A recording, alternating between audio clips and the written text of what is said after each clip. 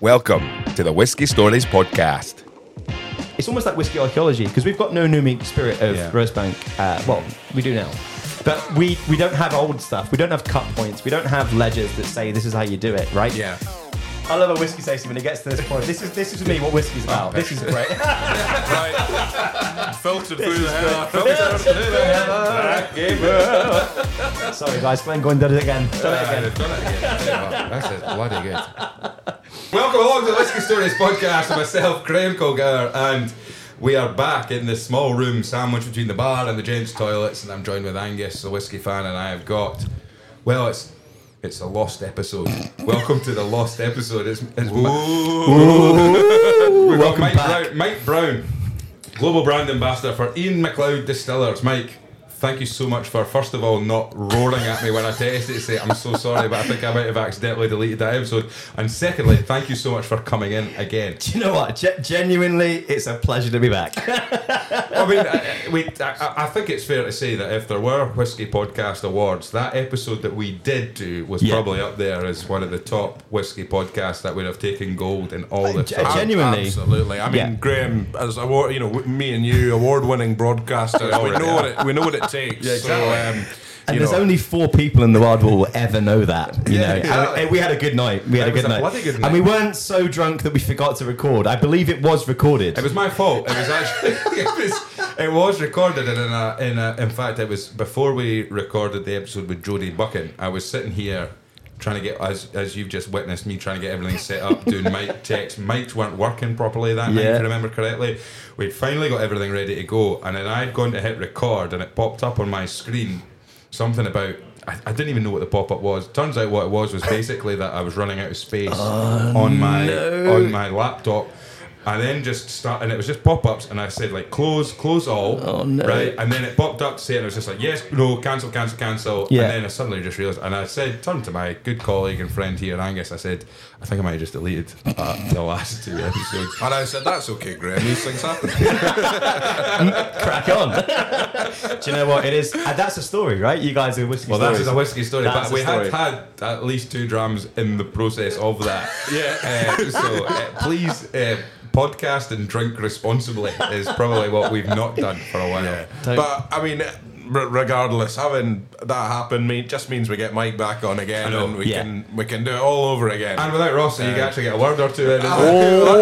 Controversial. I mean, we have had a few messages that the sort of hashtag Where's Ross has started to feature on the podcast. The t-shirts are coming. He's lost. We've lost Ross. Lost Ross. We don't know where he is. He's a lovesick puppy, I think, at the moment. I thought he was sleepy. He's sleepy. He's just back. Sleepy Ross. He's back from the States. He's back from wedding planning with his good lady fiance, Minnesota. In Minnesota, is that where it was? Minnesota or Michigan? Minnesota. One of those. We've actually one of the M's. We actually, I tell you what, I'll be able to do is I was doing it today. I went on to Mississippi, isn't it? I went on that would be another one. I went on to our podcast Insights. Because good news, as we're recording this on the 8th of February, this week we hit the 1,000 download mark. So a big thank you to my mum for downloading the episode 999 times. Do you know what? You've just reminded me. It's the 8th of February. It is. It is literally just dawned on me. It is International Scotch Day today. Is it today? I am not joking. Today is is International Scotch Day. You can Google Why that. the hell have you not been doing your homework? This is a whiskey stories podcast. Thing is, you're meant to be the head researcher of the whiskey stories. I am head researcher. It's literally just dawned on me. I don't know where I've dragged that memory from. Two whiskey podcasters and a whiskey brand ambassador sitting in a room. Should we not be doing something? Well, Graham, do you know what happened? I saw that it was International Scotch Day. I thought, let's record a podcast and drink a load of scotch. Well, wait a minute. International, because there's International Whiskey Day. Yeah, which is a different day that I don't remember unless I'm on that day and suddenly. Specifically International Scotch Day. I believe it's International Scotch. It's a good job. International Scotch Day is an annual event celebrated on February the 8th, dedicated to appreciating and enjoying one of the world's most beloved spirits, Scotch whisky. Which is... And here we are today. There we go. There we are. It's going to be a great episode. I suggest that we celebrate by enjoying and celebrating Scotch whisky. Right, hang on a second. Absolutely. Everybody stop what you're doing. 3, 2, 1. Welcome along to the Whiskey Stories podcast on International Scotch Day, where we're here with Mike Brown from Ian MacLeod Distillers to celebrate International Scotch Day with some scotches here. Angus, there we go. Angus Slanger did all the research on this during the week. Absolutely. We decided, and there's no better way to record a podcast in the back room of diggers between the bar and the toilets than the 8th of February to celebrate. But yeah, we are back. It is the mate. It is the lost. It's the lost episode. There was plenty. I was looking back on my notes because we do keep notes. And I've scribbled down but a not few podcasts. things. Yeah, we keep notes, but I've noted the podcast, so it will be there. Episode 9, I believe it should have been, and we talked a little bit about. Well, I've written down the word pagoda. Yeah, that sounds about right. We talked because I believe one of the things is Ian MacLeod Distillers, the brands that you represent, with Tamdhu, Glengoyne, Smokehead. Now, I also believe Rosebank is also on that list. Yeah, as well. so we have Glengoyne. That was our first distillery we got. So, I mean, it's interesting. When I do a lot of masterclasses, I'm very lucky in my job that I get to do a lot of traveling. I get to kind of go around a lot of different places and give people whiskey tastings. And sometimes I'll turn up and it could be that I'm doing a Glengoyne masterclass. Could be that I'm doing a Tamdhu masterclass. Could be that I've got a leather jacket and a baseball cap and I'm doing a Smokehead masterclass. Yeah. Or I'll turn up and, you know, there's 2 different distributors and they both need me. So I'll run and do everything. Or I'll do pan brand. Whenever I do pan brand, which is like... not what I identify as, by the way. It's Pan just, brand. It's what they call it in the business, right? You identify as a pan pipe. Well, I identify as a whiskey ambassador, but whenever I cover all of my ambassadorial duties, and ambassador is such a great word, by the way. Ambassadorial duties. Ambassadorial duties. Do you have a wee car with I want a Ian hat. MacLeod? Do you have a car with Ian MacLeod flags on it? I want pleats. I want pleats and a wee hat. It makes me feel important. I like it. And if you go to Barbados, you can be the Whiskey High Commissioner. That's such a good. Such a good. The Dram Ambassador. The Dram Ambassador. There's probably a podcast in that. Yeah, there we go. Probably is. Heard it here first. Aye, so you're traveling around. Yeah, and whenever I do that, so I'm kind of very lucky. But whenever I do kind of like cover all of the brands, I try to. It's really tough. How do you do a masterclass with like 9 whiskeys that are all completely different? What's your theme? What that pulls it together? Yeah. For me, instead of going through like what would be best to drink in order, because that could be one way of going about it, I would rather do it in kind of almost like chronological order of when we acquired the brands. Right. Okay. So that sort of makes sense. So for anyone that's not listening, so I work for Ian MacLeod Distillers. We're the second largest family-owned distillery company in Scotland. Yeah. We've been going since the kind of mid-30s, early 30s. There is honestly so many stories about Ian MacLeod, but also all of the brands that we now represent. One of the great ones will probably be that, you know, kind of early 30s on Skye, where the Ian MacLeod brand starts off. Yeah. In fact, on the other side of this room that we're in the wee snug, is that what the way it's called, the wee snug? The snug, yep. There's a mirror I clocked quite recently, literally on the other side of this TV here, that says MacLeod's Isle of Skye. That was the first ever brand we had, right? So MacLeod's Isle of Skye, you know, the clan MacLeod of Isle of Skye is buying whiskey from Talisker and other whiskies and kind of blending it, because blends are king, right? And Prohibition is happening at the same time. The rumour is, and the rumour has never escaped Ian MacLeod history, that apparently Al Capone was invited to come to the Isle of Skye and play golf with the Ian MacLeod, so he could try and convince him to import his whiskey into America for Prohibition.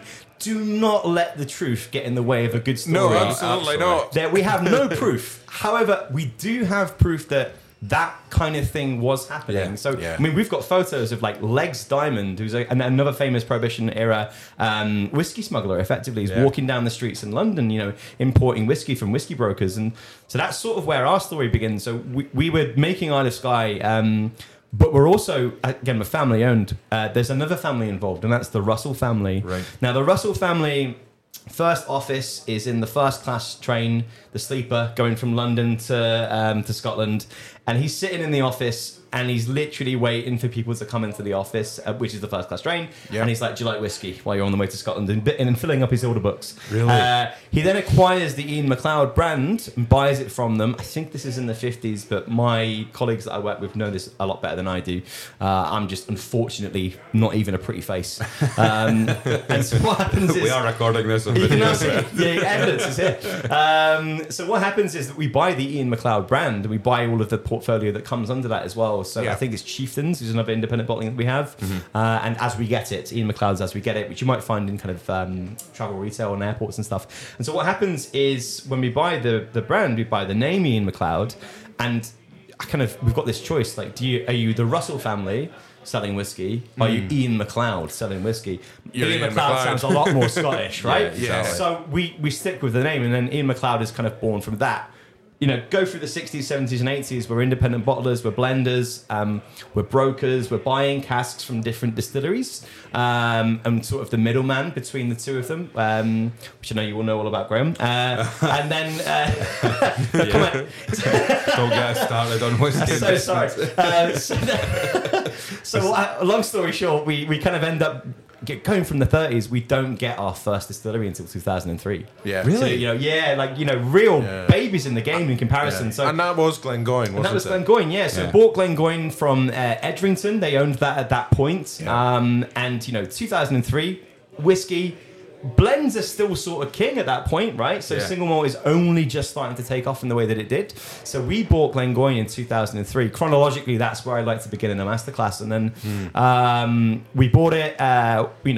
There's really great stories of my boss Leonard and his dad Peter going in, and Edrington not letting them inside the distillery until that money has gone through the account. Really? And then he walks into the distillery, and all of the staff that work there are quite nervous because they don't know what's going to happen. There's a bunch of people have come in and bought themselves out. Are they going to lose their job? And the first thing that my boss Leonard and his dad says, don't worry, we didn't know a thing about distilling.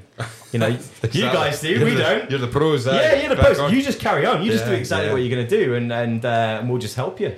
And so what happens is then single malt takes off in a big way, and we change the output of Glengoyne. So we don't change anything that we're doing. It's the exact same distillation. It's the same setup. And for anyone that's not been to Glengoyne, I would strongly recommend, if you're going to visit any distillery in Scotland in this year, Glengoyne be it, because it's beautiful. I think back, for example, Glenallachie, when that was bought over, they immediately said, right, we're changing how we're making whiskey here at Glenallachie. We're going to do the fermentation longer. Exactly.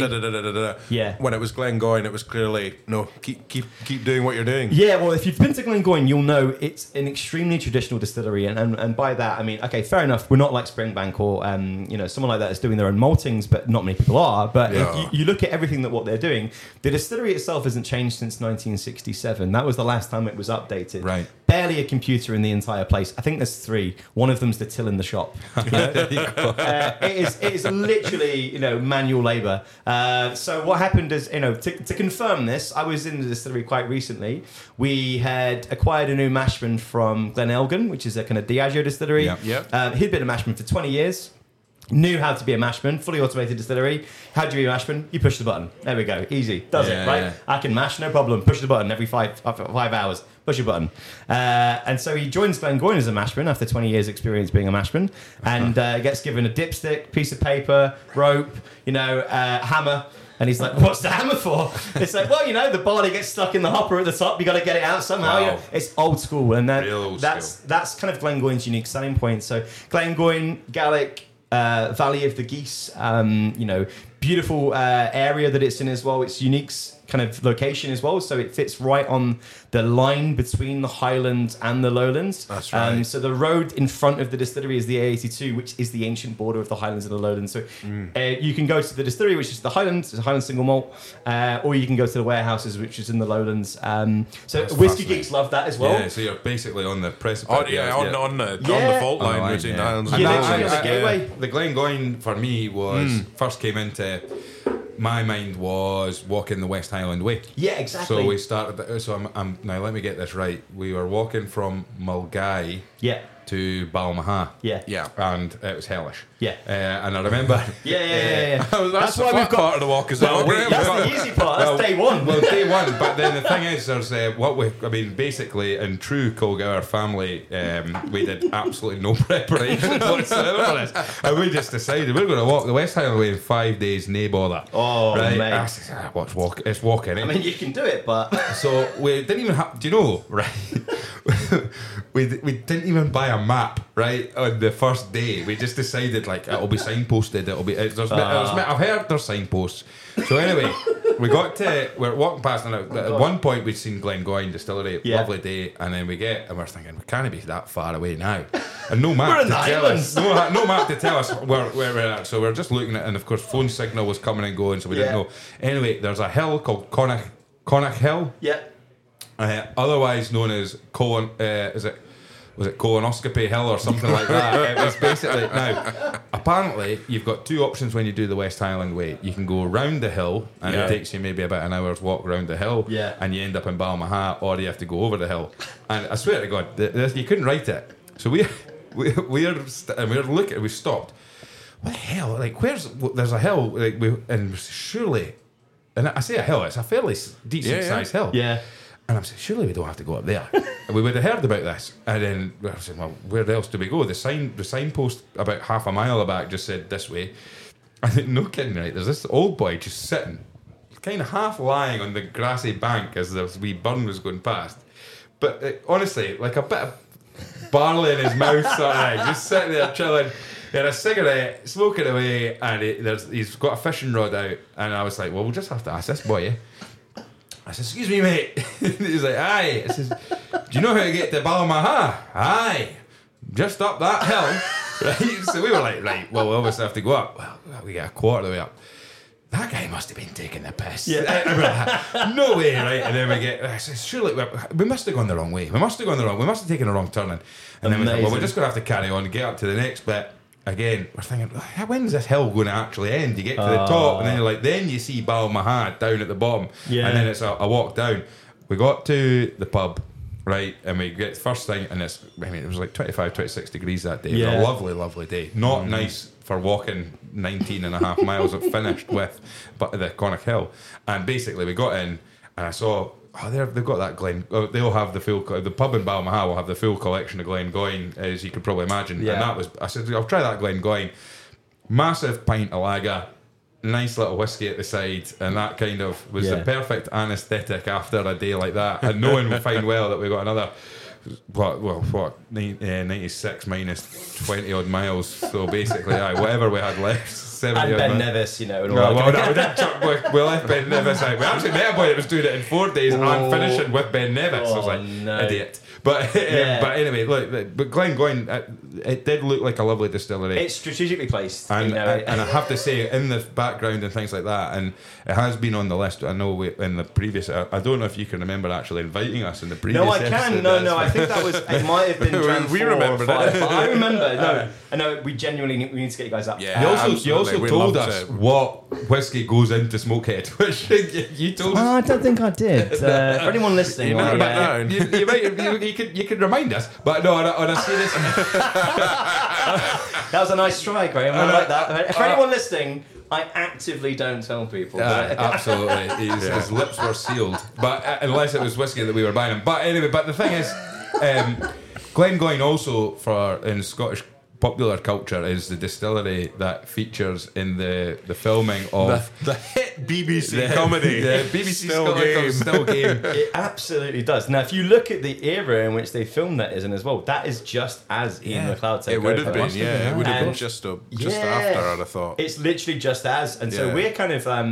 What's really interesting is I've not gotten Leonard Russell, my boss. I've not gotten his feedback from this. I'd love to hear his version of it, but I'm assuming that actually Still Game got in touch with us because it's the one that's closest to Glasgow as well. Yeah. That's the crazy thing. That's how it is the most southerly of all of the distilleries for Highlands because of how close it is to Glasgow. You can get the X10 from Buchanan Street. Is that the Happy Bus or something you call Well, it? X10 there and the Happy Bus on the way Happy back. Bus home, yeah. Which I don't know why they call it Happy Bus. Can't imagine why. I can't imagine why. The Probably Sleepy something Bus. about Same reason. Sleepy Bus, yeah. They filter through the hair. But I mean, the thing is about like It's actually the same reason a particular brand of eggs are called Happy Eggs. because they've just come back from the Glengoyne distillery. No, because the chickens are fed on the draft. On the draft. The draft. I was told this once at Glenfiddich years and years ago. Happy eggs. At Glenkinchie, years and years ago, that the draft goes to chicken farms that produce the eggs, and that's why they're called Happy Eggs. That's there you great. go. There you absolutely go. But I mean, So there's a fun fact. the interesting part, I listened to another podcast that Cracking. the guys from Still Game were on, and they were asked about their favourite episodes to film. Yeah. And that was one of them. And one of the main reasons they said, the two episodes they said were that they did say it was the one about the when they went to the distillery, and the other one was when it was it's the episode Fly Society, when they end up going to a big old Victorian country house, and they're pretending to be beetroot farmers. Yeah, of course, yeah. The thing about it was they said two reasons that these were our favourite episodes. Number one, we were filming on offset. We were filming on location. Yeah. And they said there was just a giddiness about it. It felt like you were on a school trip. You were getting a wee bus out, and it felt great. But the reason they liked the whiskey one was at one point when they were taking samples and things like that the distillery was actually giving them real whiskies to drink. It wasn't tea water. No. It was. I have heard some of the staff that were there so only a few are left from the people that have worked there, right? And one of them has told me that they were like, "Yeah, you're not kind of. Let's get you some proper whiskey." Yeah. And I think they put, like the guy had said, he'd put like a little orange dot sticker on the whiskies or whatever to say these are the ones that are not whiskey, these are the ones that are, and basically, and so the last scene when he's got the bottle and he pulls it out and it's Clark Gable, and he goes and he's stolen the bottle, and he pulls it out with his teeth and spits it away and drinks it, but they're playing like they're drunk, but actually said we weren't really drunk, but we were of the sort of we'd had a couple of drinks. They were having a great time at Glengoyne, I think. But I mean, if anyone's still working there, I mean, obviously complete malpractice for not picking up that the same people were doing the same tour over and over again. So I would probably look into that if I was. Do you know what? I was looking back on that episode as well. I'm like, some of the chat, like filtered through the heather. I am like, I mean, is it tempting? Is it tempting when you're doing? Sometimes if I do a tasting in Glasgow and they hear Glengoyne, immediately ears will prick up and people will want to be just out of interest. Is it filtered through the heather? I mean, I think it's. I mean, obviously, what's quite interesting about, or what's really funny about that, is the fact that it did become like a whiskey in Scotland. Filtered through the heather. For anyone who's maybe, for anyone who is not aware of Still Game, it was probably the biggest TV program in Scotland in the early 2000s. It was just huge. I would put it on a list of probably top. Yeah, I mean, there's the cultural references to this day from the Still Game. Exactly. And there's certainly some ridiculous statistics that some episodes were getting. This will sound ridiculous to any listeners we have out in India or America. Go through the viewing figures were about 2 million or so forth, and the population of Scotland is about 5 million. So to put that in perspective, about half the country or a third of the country is watching this program when it's coming out. Well, before we realised that it was International Scotch Day, I was absolutely I knew all along it was International Scotch Day. Of course, you did. Of course. I've had it.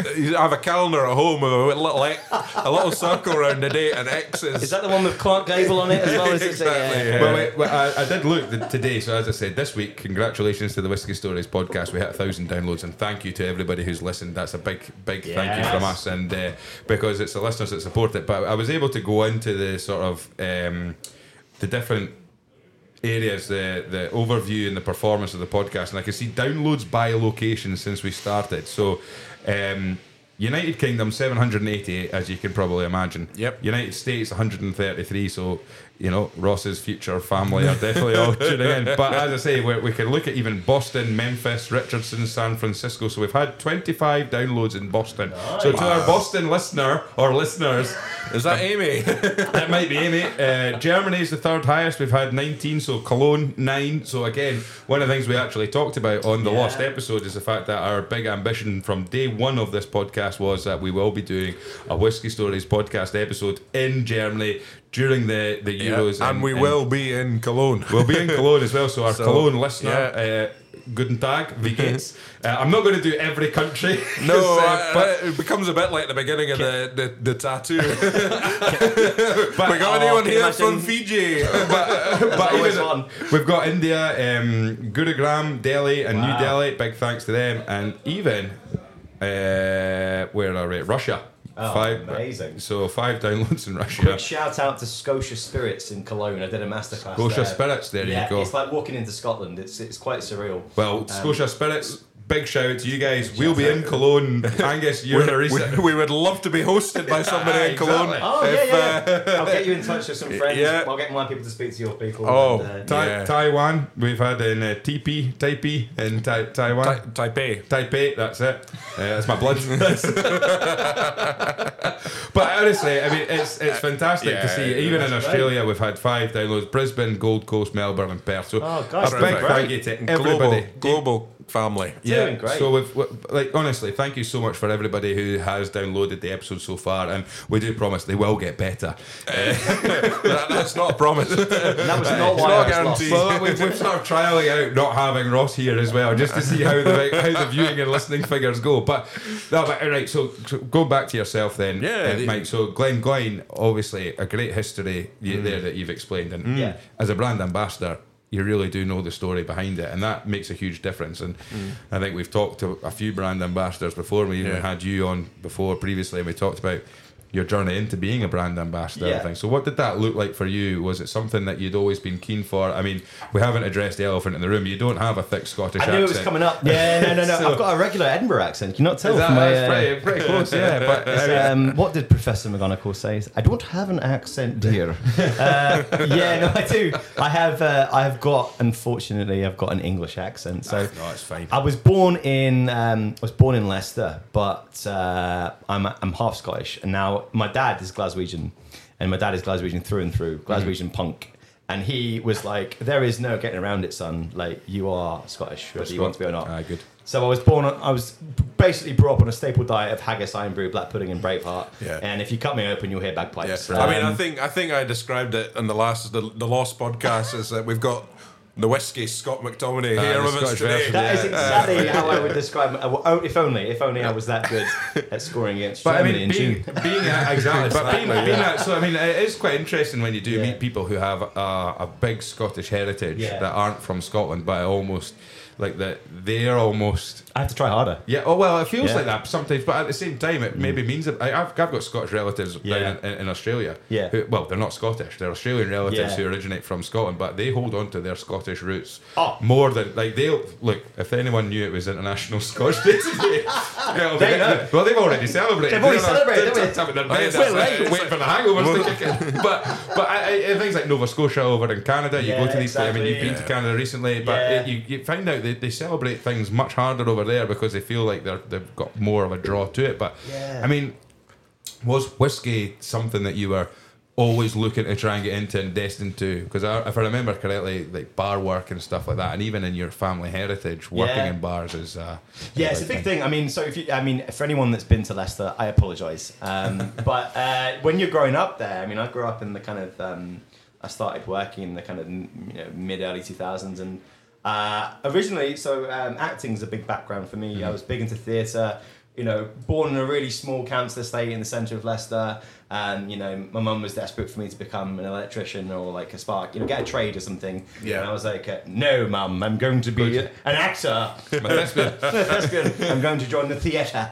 Yeah. And so, which is usually when I make a joke about it was just a stage I was going through. This is absolutely terrible. I actually said that once while on stage because I fell through the stage, and that is not just a stage I'm going through. Quick thinking. So it's what I had. No, I did go through that stage, and while kind of acting, the only job you can do in Leicester as an 18-year-old is bar, because there's 300 at that time. There was 350 bars in 1 square mile. Wow. So an 18-year-old in Leicester, what are you going to do? You're going to go to university somewhere else, or you're going to pick up a bar work, right? And it's great for being an actor, because I was literally doing comedy shows on a Saturday night in Leicester, believe it or not. And then I would be running from that show straight to working in the bar while everyone else is getting drunk and enjoying the end of the show. I'd be going straight behind the bar and pulling pints or making cocktails and that kind of thing. Mm-hmm. And it was almost like I saw it from a different perspective. I kind of saw that was a wee bit of a show as well. There was a wee bit of that going on.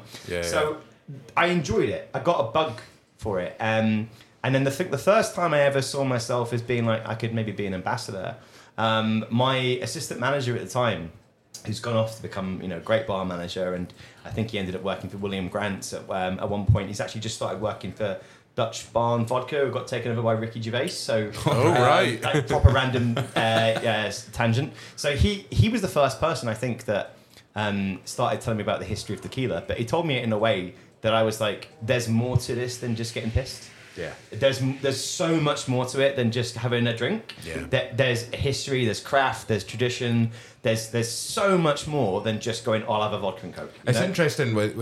There's 2 or 3 people, and I'm probably remembering through the haze of our interview that we did with you for episode 9, you talking about tequila. But you're not the only person that's in whiskey. You're not the first person in whiskey who's talked to me about tequila and the process. And mezcal as well. Yeah, and I think when you look at that, I don't know very much about tequila, and this isn't a Tequila Stories podcast. Yeah, of course. But it's not International Tequila Day. Exactly. But at the same time, I don't know. Like when you look at whiskey, and you've just mentioned, vodkas. It's vodka, when you look at whiskey or you look at a drink that's had to be go through a process. You see people with wine as well. People like when they find out about the valley that the wine comes from, or the vineyards and the soil and what's making it what it does and how they do things.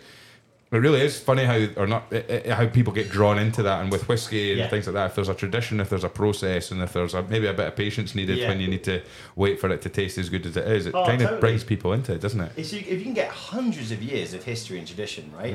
And so suddenly, young, 18-year-old actor Mike suddenly, starts hearing that there's more into it. There's storytelling, and that's what I did as an actor. So that was a big pull for me, was being able to tell true stories of what happened with real people, right? So I think there was a wee spark that was ignited there. I ended up touring as an actor, and then I managed to move into Scotland, which was always the plan for me anyway. So I started living in Edinburgh. And I eventually found myself kind of after being. How did your father, as a Glaswegian, take that? Being an actor, or being living in Edinburgh? Being an actor in Edinburgh, he was a little bit. Do you know what was even funnier was that my dad. I won't tell you. I don't tell you what his exact response was. No, I don't. But what I would tell you is that my fiance, who I met, so she's from Edinburgh. When because I met her doing acting at the same time as well. We toured together doing theatre, and we met, and she was like. Oh, you've got a bit of a strange accent. I was like, yeah, I'm actually half Scottish. And she got really excited. She said, oh, right, okay, well, whereabouts? I was like, well, my dad's from Glasgow. And she was so sad. I'm sorry. Yeah, I'm really sorry. So although I'm half Glaswegian, and it's kind of like my heart is in Glasgow and in Edinburgh, like... even though I sound really posh, and I'm not, it's even funnier. You can draw attachments to places for reasons, it's quite interesting from Kirkcaldy. Where you either you're in Edinburgh when you live in Fife. There's the very few people that say I don't mind both Edinburgh or Glasgow. Yeah, there's people that I grew up with that will say Edinburgh's not for me. Yeah. Glasgow's where it's at, and then you get other people that will be the polar opposite. They say, I don't bother going all the way. I know I've got friends of mine who. No, they just enjoyed going to Glasgow, and most of them spend once or twice a month they'll be through in Glasgow for a night out. Whereas for me and a few other people, it's Edinburgh. But I suppose when you grow an attachment to a place, and for you coming up to Scotland, you'll definitely feel that. I love Scotland. Like I really love Scotland. Every part of it, from the kind of the Highlands, Speyside, the West Coast, in the Isle of Skye, Isle of Harris, Isle of Lewis. Even Fife. It's a great place. You should have its own region if you actually listen to the Eden Mill episode. A lot of people, Ochtermuchty is going to be one of the Ochtermuchty, aye. Try to say that. I've done a few drams, but and the best barley in the world. The best barley in the world. So Lindo's Abbey would have you believe. Hands down, not just Lindo's Abbey, let me tell you. Lindo's Abbey and Graham Kilgour will have you believe. Yeah. And the Eden Mill. I know where Kilgour. No, I think I love Scotland with a passion. When I lived here, I kind of. Again, so whiskey's a pull for that as well, because it's being able to tell that history and that tradition and being closer to Scotland. Long story short, I ended up being a bar manager for the Sheraton Grand Hotel in Edinburgh. Yeah. It's a really posh bar, which suited my posh English accent down to a T. And it was a gin specialist bar, and it had a big whiskey selection as well. I always found myself being pulled to whiskey because it's kind of in my heart, but I became an expert in gin. Within about a year, I was running one of the best gin bars in Edinburgh, and you wouldn't believe that Scotland makes a lot of gin. It's one of the largest producers of gin in the world. So that's also our story. And I ended up after about 2.5, 3 years of running that bar during a pandemic, and it was really hard to be a bar manager with no staff in a 5-star hotel. It felt like I was almost steering the Titanic while playing the violin while it was going down at the same time. So I ended up going, right, do you know what, I'm going to do something that I enjoy, and I became a distillery ambassador for Edinburgh Gin. That's right. Just took a hit.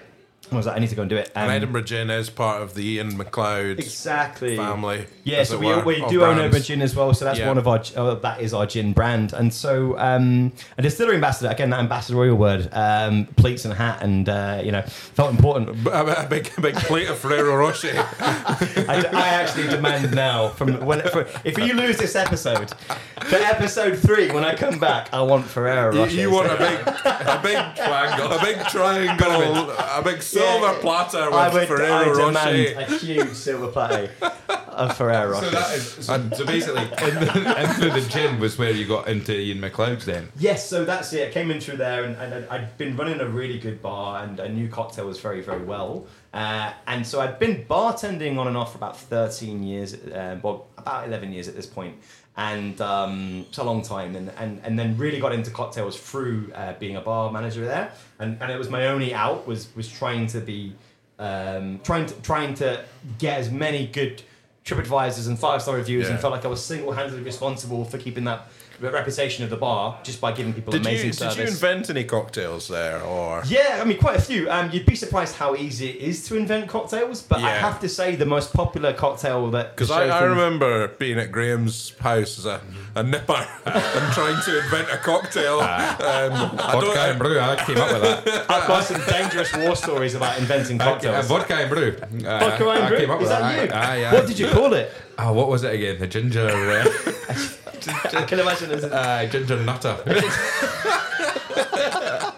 A ginger I nutter. distinctly remember that. It's all of a sudden that memory just sprung in my... making cocktails. Having like fruit juice and alcohol and just trying to make a cocktail. Make it taste better when we were younger. Oh. Lastly, sorry.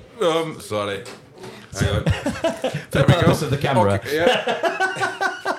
We're still on. We're still on. Hello. Sorry. We're still alive for the purpose of the camera. We need. Shift it like 2 seconds. Camera's just taking a doing. That was good. It's all right. What we're seeing is actually there's a really good service in the Diggers, and they do make sure that we need to get glasses cleared and things. So thank you, Diggers. Yeah. That's ideal. That's probably even better. Sit down and I'll see if you're on still, Graham. We can edit this back. You're a wee bit cut. You want to just get it more. There we go. There we go. That's where appearance from the lady doing a sterling job behind the bar, checking to see if her glasses are needing collected. However, thank you, the Diggers. The camera setup in this tight little room makes it very difficult to manoeuvre at the best of times.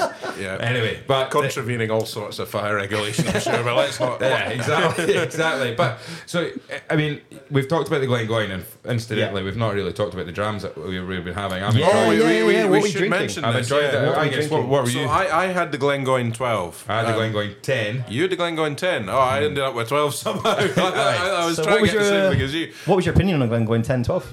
Well, very nice. I mean, as I say, I think when we were ordering these at the bar, because I believe you've got some samples with you that we'll be trying later on, which we had to suddenly hide when the lady from the bar came in and I was like, don't look at them. But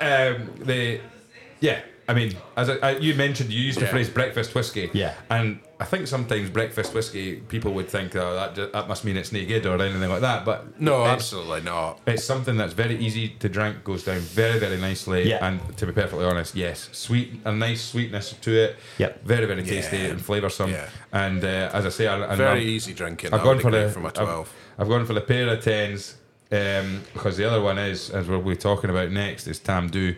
And the whiskey story that I've had behind Tamdhu is it was Tamdhu 10 was. I remember it was at the Scotch bar, and it was Charles Kerr, if he's listening. He's a mutual friend of all of ours, I think. Exactly. Charles Kerr served me. We went to school with Charles, and I said, look, I don't really know. He said, have you ever heard of Tamdhu? Have you ever tried it? I said, never heard of Tamdhu. At the time, must be about 2016, 17. And of course, the beauty of being when you're in the Scotch bar is you get the bottle down at the table. And I absolutely loved it. Yeah. Absolutely loved it. Yeah. And the bottle looked fantastic. It really does have a very distinctive shape to it. It's the way very elegant.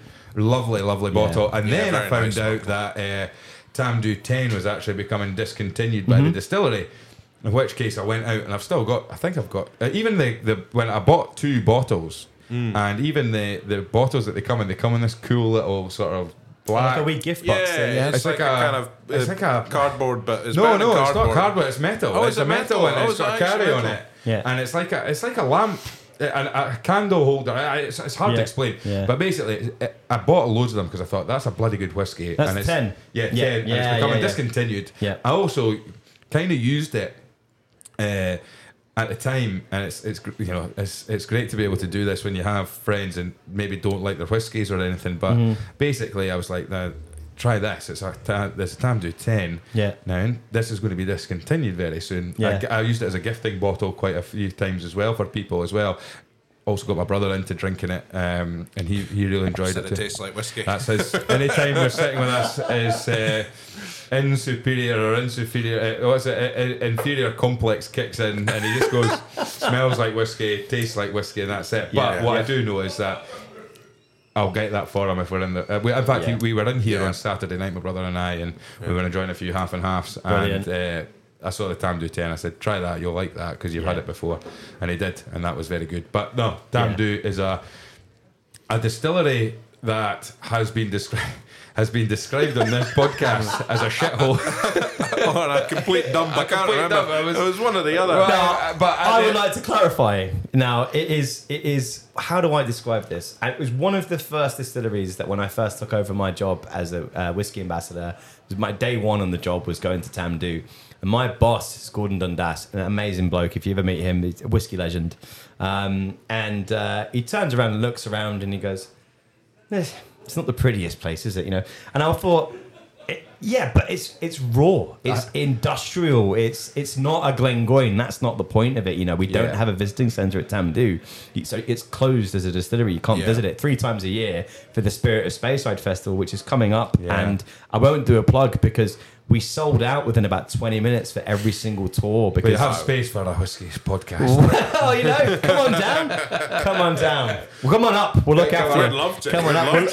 We'll look after you. I think, like I say, I want to clarify. Tamdhu, as I've said, is one of my favourite whiskies. We've had the Tamdhu 18 on this podcast several times as well. You're a big fan of Tamdhu. I love it. And as I say, I think it was Fraser's episode. Fraser Souness. But what he was trying to say is that Tamdhu, that from a distillery's perspective, and bear in mind he'd also been talking on that episode of the luxury experience to the Macallan. Oh, the Macallan trip. The Macallan trip where they got taken round in a Bentley. Taken there in the Bentley. And he says so his beauty of his job is that he gets to these exclusive visits to distilleries and gets to meet people like Sandy at the distillery and everyone else. But he said that the look of the distillery is absolutely nothing compared to the taste of the whiskey and how the distillery functions as well. Like he said, the guy that took us around then made us a meal, and then he was like, right, I need to go and I need to go to work now. Yeah. And people live on. Am I right in saying people live on site? We've got eight members of staff that live on site, and I think it's probably Gino who you're talking about, by the way, who's an absolute legend. And if he's listening, shout out to Gino. He is like, again, it's quite similar to my dad. You know, grew up in Drumchapel, and now he finds himself living on site at a distillery. Drumchapel named Gino. Gino, yeah. Gino. The first time I met Gino. Where are you from, Gino? From Drumchapel. You can't beat the drum. So, but you know, going from that, right, to living on the River Spey, right, at a distillery that, albeit for some people who are visiting it, is not the most beautiful, but it's got its own beauty, right? Yeah. And it's a beautiful house that he lives on, and his wife home cooks for all of the food that's there as well. You've got 8 members of the staff that live on site. For me, it's different. It's a different level of beauty, you know. Yeah. You can wake up and go down to the River Spey. It's probably the closest distillery to being on the Spey. Really? It's phenomenally beautiful. And the stories of Tamdhu, I mean, is amazing. So how we got to kind of acquiring Tamdhu. So for anyone that's unaware of what Tamdhu is, it was effectively the sister distillery of Macallan. Yeah. You know, it was owned by Edrington. It's a big blending house, and what I often say to people is that, you know, Macallan was the show pony, Tamdhu was the workhorse, you know? So Tamdhu was making all of the blends for Edrington, like Famous Grouse and all that kind of thing, back in the days when blends were king. And what they were doing is the exact same bodegas were producing the exact same sherry casks, and they were filling Tamdhu with all of these sherry casks at the same time as Macallan. Now, if that isn't prestige enough for you, you know, what happens is that, unfortunately for Tamdhu, Edrington decided to focus on Macallan's brand, you know, and fair play to them if that's what they want to do. Yeah. So they focus on building their new visiting centre. And in 2010, they closed down Tamdhu. At that exact point, Ian McLeod have had Glengoyne for 7 years. Mm-hmm. Single malt's on the rise. We're looking for more sherry casks. Yeah. You know, and so we're looking around, and we'd already purchased Glengoyne from Edrington, so we started looking in-house at what else Edrington had, and they just mothballed Tamdhu. Everyone on site had lost their job, been made redundant, you know, it'd been closed and mothballed for 1 year. We walked in, again, you know, for a lot of people they say it's not the prettiest distillery. Leonard, you know, he's like, you know, am I going to buy this, am I going to not, you know? And then he walks into the warehouse, and his exact words were, it was like walking into an untapped mine of Oloroso sherry casks. Like, you cannot even believe it. And so it was a snap decision. Wow. It was an immediate decision. How much immediately? So, you know, I don't often tell people this, but I might as well say it on a national podcast. International Scotch Day. Yeah. I think it was Bricks and Stills for 5 million, and the warehouse and stock for 7. And, you know, and that was because the warehouse and stocks themselves were very special. And then it was, that immediate decision was, let's do it. Let's be the only single malt in Scotland where the full maturation of every single expression is completely dedicated to just Oloroso sherry cask. Wow. And that's still true to the day. Still true to the day. That's You've not deviated. There's not a Tabasco cask of Tamdhu ever going to appear. There's no Tabasco casks that we have planned, unless that was an Oloroso Tabasco cask. But, I mean, but this is quite interesting because I think, without wanting to predict what Graham's about to say, there was a trend, and it's a discussion we've had on this podcast where there is a lot of experimentation in whiskey. We have seen things like tequila casks, and especially, you know, within, you know, some very traditional Scottish distilleries doing these sorts of things. One of the things that some people have said, or it's been said, is why doesn't Scottish distilleries just focus on producing great Scotch whiskey? Yes. And I think Tamdhu is probably the flag bearer for that, because you've got a strategy, you've not deviated from it. You're solely focused on the one thing. You're not thinking, what's the next gimmick that we can. We're not looking for the next pool. I mean, do you know what? It's and as I shared, straight down the middle. I've been wrongly. I always stand up. I've been wrongly accused. Wrongly labelled as a sherry tart. A sherry tart. I have no idea where this came from. I'm the exact same. I think it came out of out of the mouth of Ross Bar. Yes, I'm a sherry tart, supposedly. But I have to say that sherry, the balance of sherry in a whiskey is really, really important, and sometimes it's finding the right balance between what's over sherried and what's not. The interesting thing is, and I've seen it happen, and I can't remember the reasoning behind why they came to Tamdhu, but I've since been at Scotch and I remember Fraser working behind the bar one night when I walked in and he rolls his eyes and goes, "Oh, here he is again." And, and I decided to stand at the bar and try and talk to him whilst he's trying to manage all the tables. Brilliant. And I'm getting in his way and he can't see and this, that, and the next thing. But I remember an American couple came in and the guy, Fraser's, gives them the usual, and he says, "What would you like? What would you like to drink?" And I'd like a whiskey, basically a scotch. And Fraser's like, "Well, you've come to the right place because we've got over 500 of them.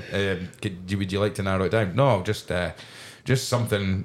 He was like, "I like scotch." He's like, "Well, you're going to have to tell me. Can you tell me what you like?" And I can see. And he said, and he's looking around and he says, "Like a Dalmore, like a Macallan," which is basically looking behind the bar to see what's there.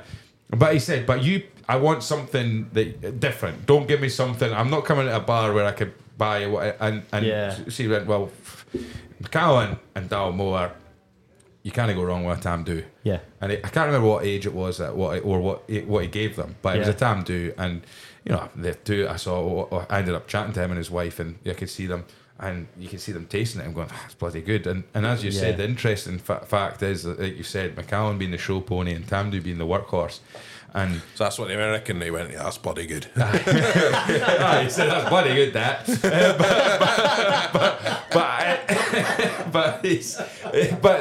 I mean, as you're saying, it's like you can spend an absolute bloody fortune on whiskies, and you could look at some of the. And don't get me wrong, there are whiskies that are priced at the way that are priced for a good reason, that they are very, very good whiskies. However, as I said, as I'm alluding to, is that you can also get very, very good whiskies that are nowhere near that price that you'll enjoy just as much. And particularly when you actually look at the history of Tamdhu and you say, well, actually, they were owned by the same company.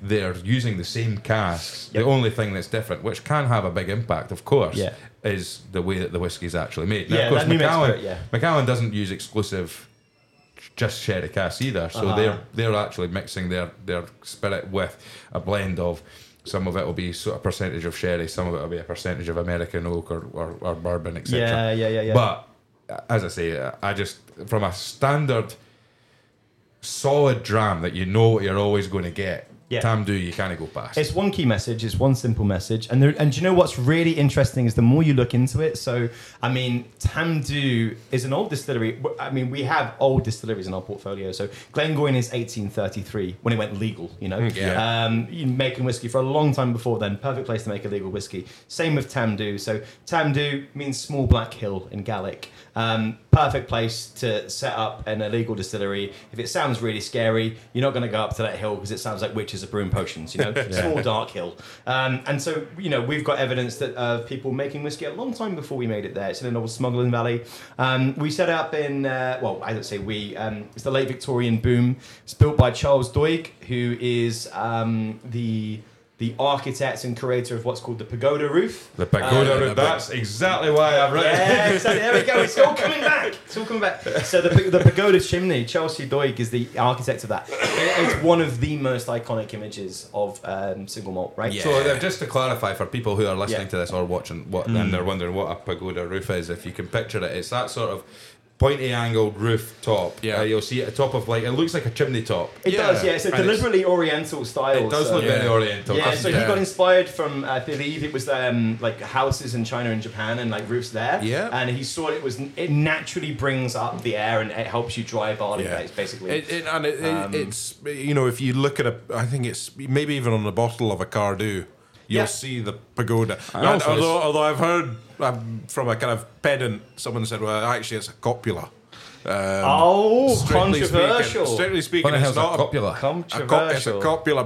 It's well, something like a to church do. roof or something, I think because strictly speaking, a pagoda has to have more than. That's why he's head of research. A Whiskey slight Stories more It has to incline. have more than one tier or something. Now If you're it just has getting one- really into the dynamic. If it just has one tier, it's a roof copula. police over there. The roof police. Don't get him started It's on like, I think slate. you'll find technically. On slate, it wasn't. The slate is a material. It was terracotta tiles, Graham, that you were trying to explain. This is an argument that went back about slate or roofs. We had an argument. So, Terracotta tiles versus actual roofs. Anyway, we're not getting into this. We won't get into it. But anyway. But the point is, the other thing is as well, when you do start to go up to Speyside and they show you like the whiskey trail and you see the signs, the brown signs of the tourism trails and stuff like that, there is the sort of pagoda roof that they use as well. It's and that image. there is something exciting when I'm driving up north and you do start to get towards the sort of Speyside area and you see these signs and you just see the different whiskey distilleries dotted around the place. If you find yourself lost in the woods in Speyside, right, and you're stuck there for days, and you look around, you look for a chimney, you'll find yourself home,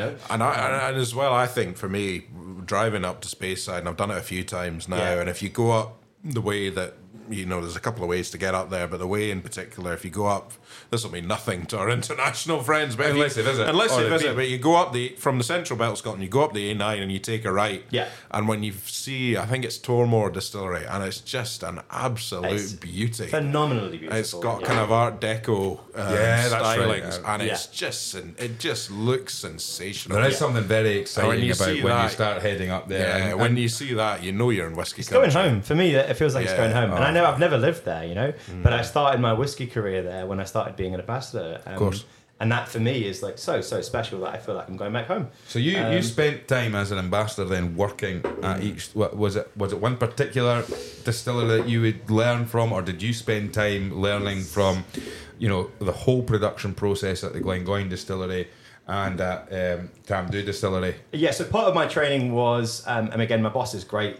He's a very much hands-off boss. He gives you the keys and sends you on your way. So the way it worked for me is I was a distillery ambassador at Fedimidgin for 11 months. And I learned a lot about the production of gin and the history of gin and all that kind of thing.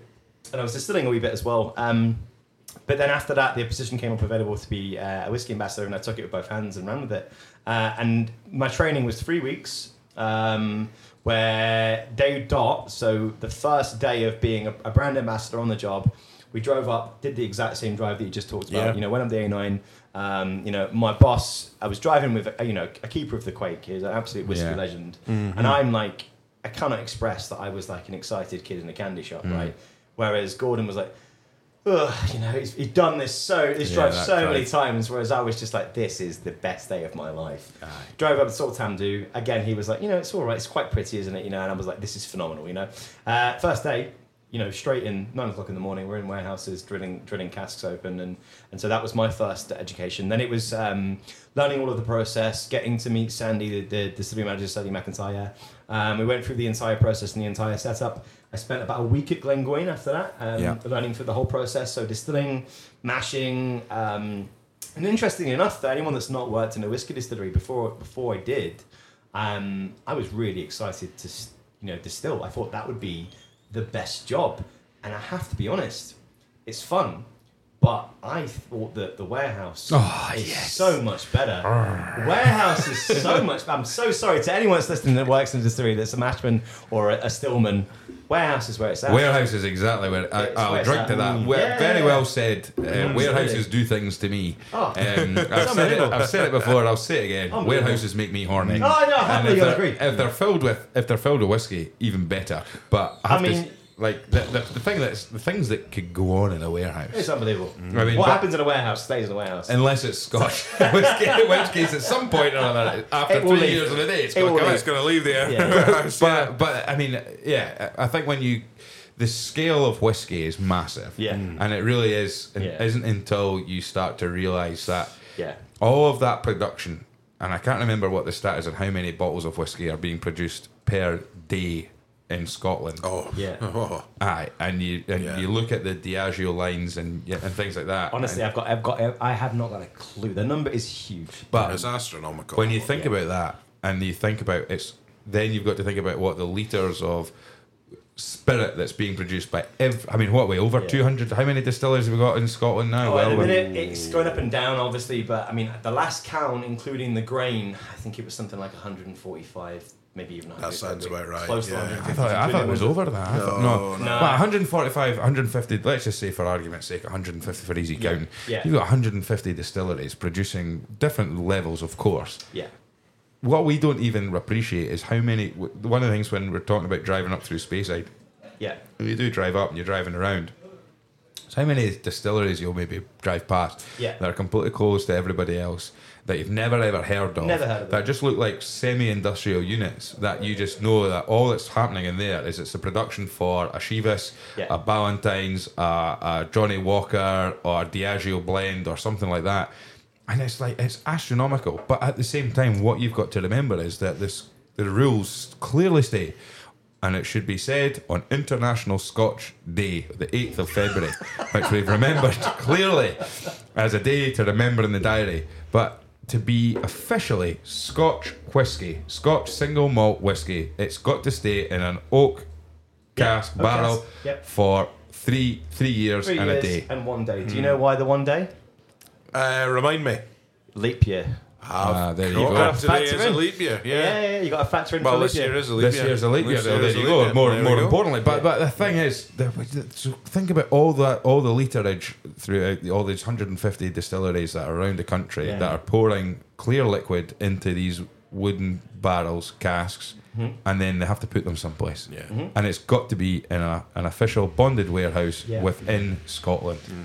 And until you see the scale of that, it really is difficult to appreciate. Although I had heard a different story, was that the Irish had legislated 3 years exactly, and it was a year. It was sometime later that the Scotch whisky decided that they had to legislate, and they picked 3 years and a day as a sort of.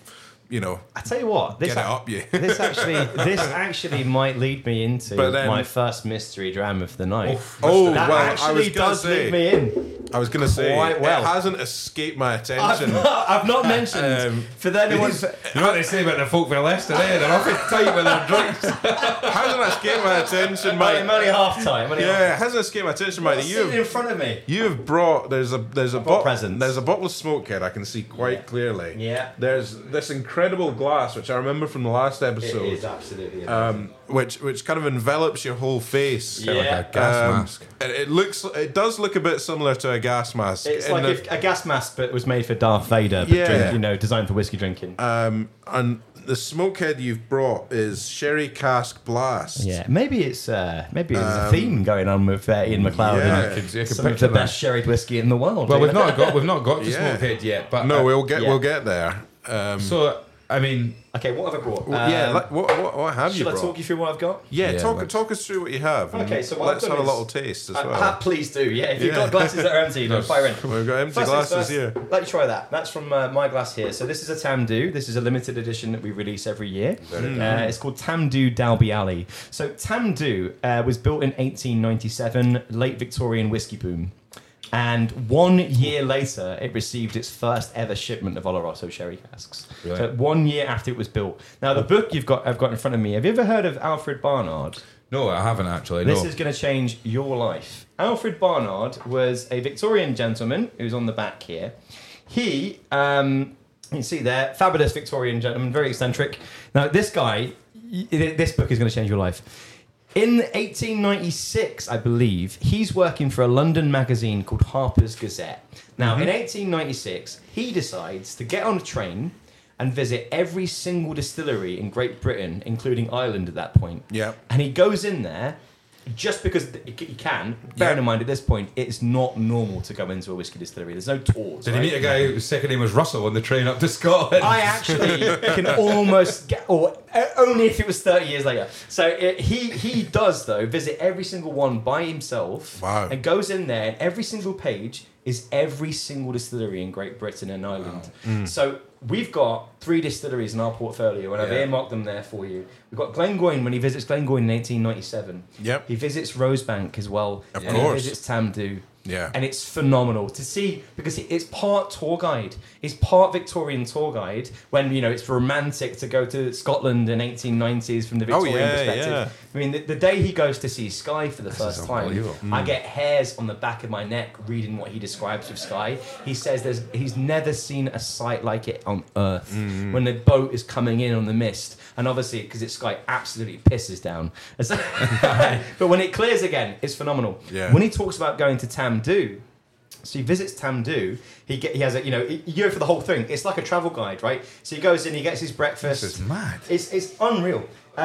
So he goes in and gets his breakfast. There's distilleries that you didn't even realise existed. I think there's 3 in Edinburgh in here. Well, I've already just found it with the Auchtertool Distillery. Yeah. By Kirkcaldy, Fifeshire. A shop, a garage, and a distillery. It's almost like the Fear and Loathing in Las Vegas, but of whiskey distilleries in 1890s, right? That's the Auchtermuchty Distillery. Yeah. To reach this queerly named place, we crossed over to Burnt Island by early boat, and from thence journeyed by rail to Auchtermuchty. Auchtermuchty. I mean, that's quite. Who would have known? I mean, Auchtermuchty. This is, I think I might have to purchase a copy. I told you. I've not even got into the whiskey yet. This is Bartholomew's residence. It's amazing, isn't it? Yeah. I mean, when was this? So this week he travelled in between 1896 and 1898. I've actually got the extended edition. So this is what I like to call the director's cut. Wow. Rosebank Distillery, Falkirk. Goes to Rosebank. We'll cover that. Gives it a 3-day special, and then Tamdhu should be at the end there. Tamdhu. So Tamdhu Glenlivet Distillery, as it's called at the time. Refreshed by a good night's rest after our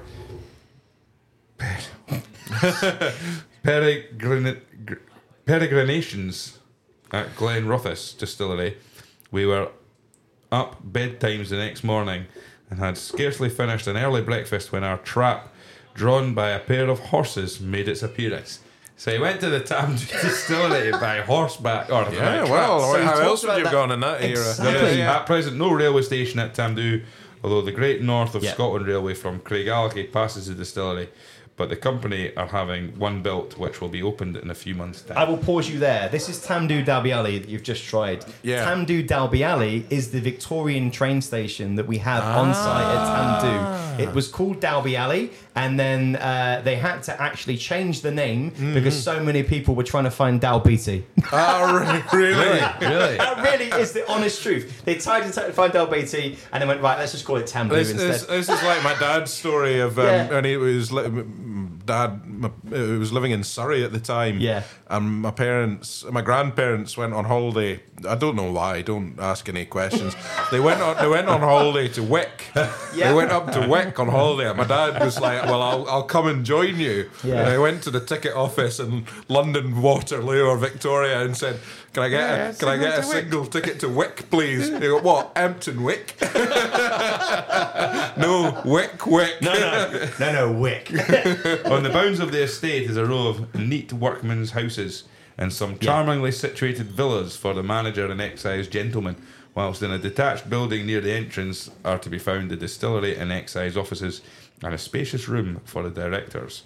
Very good, eh? They go into technical details about how it's made. So part of it's travel, part of it's technical aspects. You're getting a full inside look of how they make it, the distillation, the setup, the washbacks, the litres, the gallons, what type of new make spirit it is, before even they thought it was possible to travel Britain. Yeah. He's doing it himself. This is right up my alley. So you can spend days on this thing. As head of research for Whiskey Stories podcast. Yeah, I'm definitely going to have to purchase I want this red cover by then. Absolutely. I'll tell you all. Cover to cover next week. So what I would recommend then is, so there's a bit that he talks about when he goes into Tamdhu. He calls it, in his own words, because it's built by Charles Doig.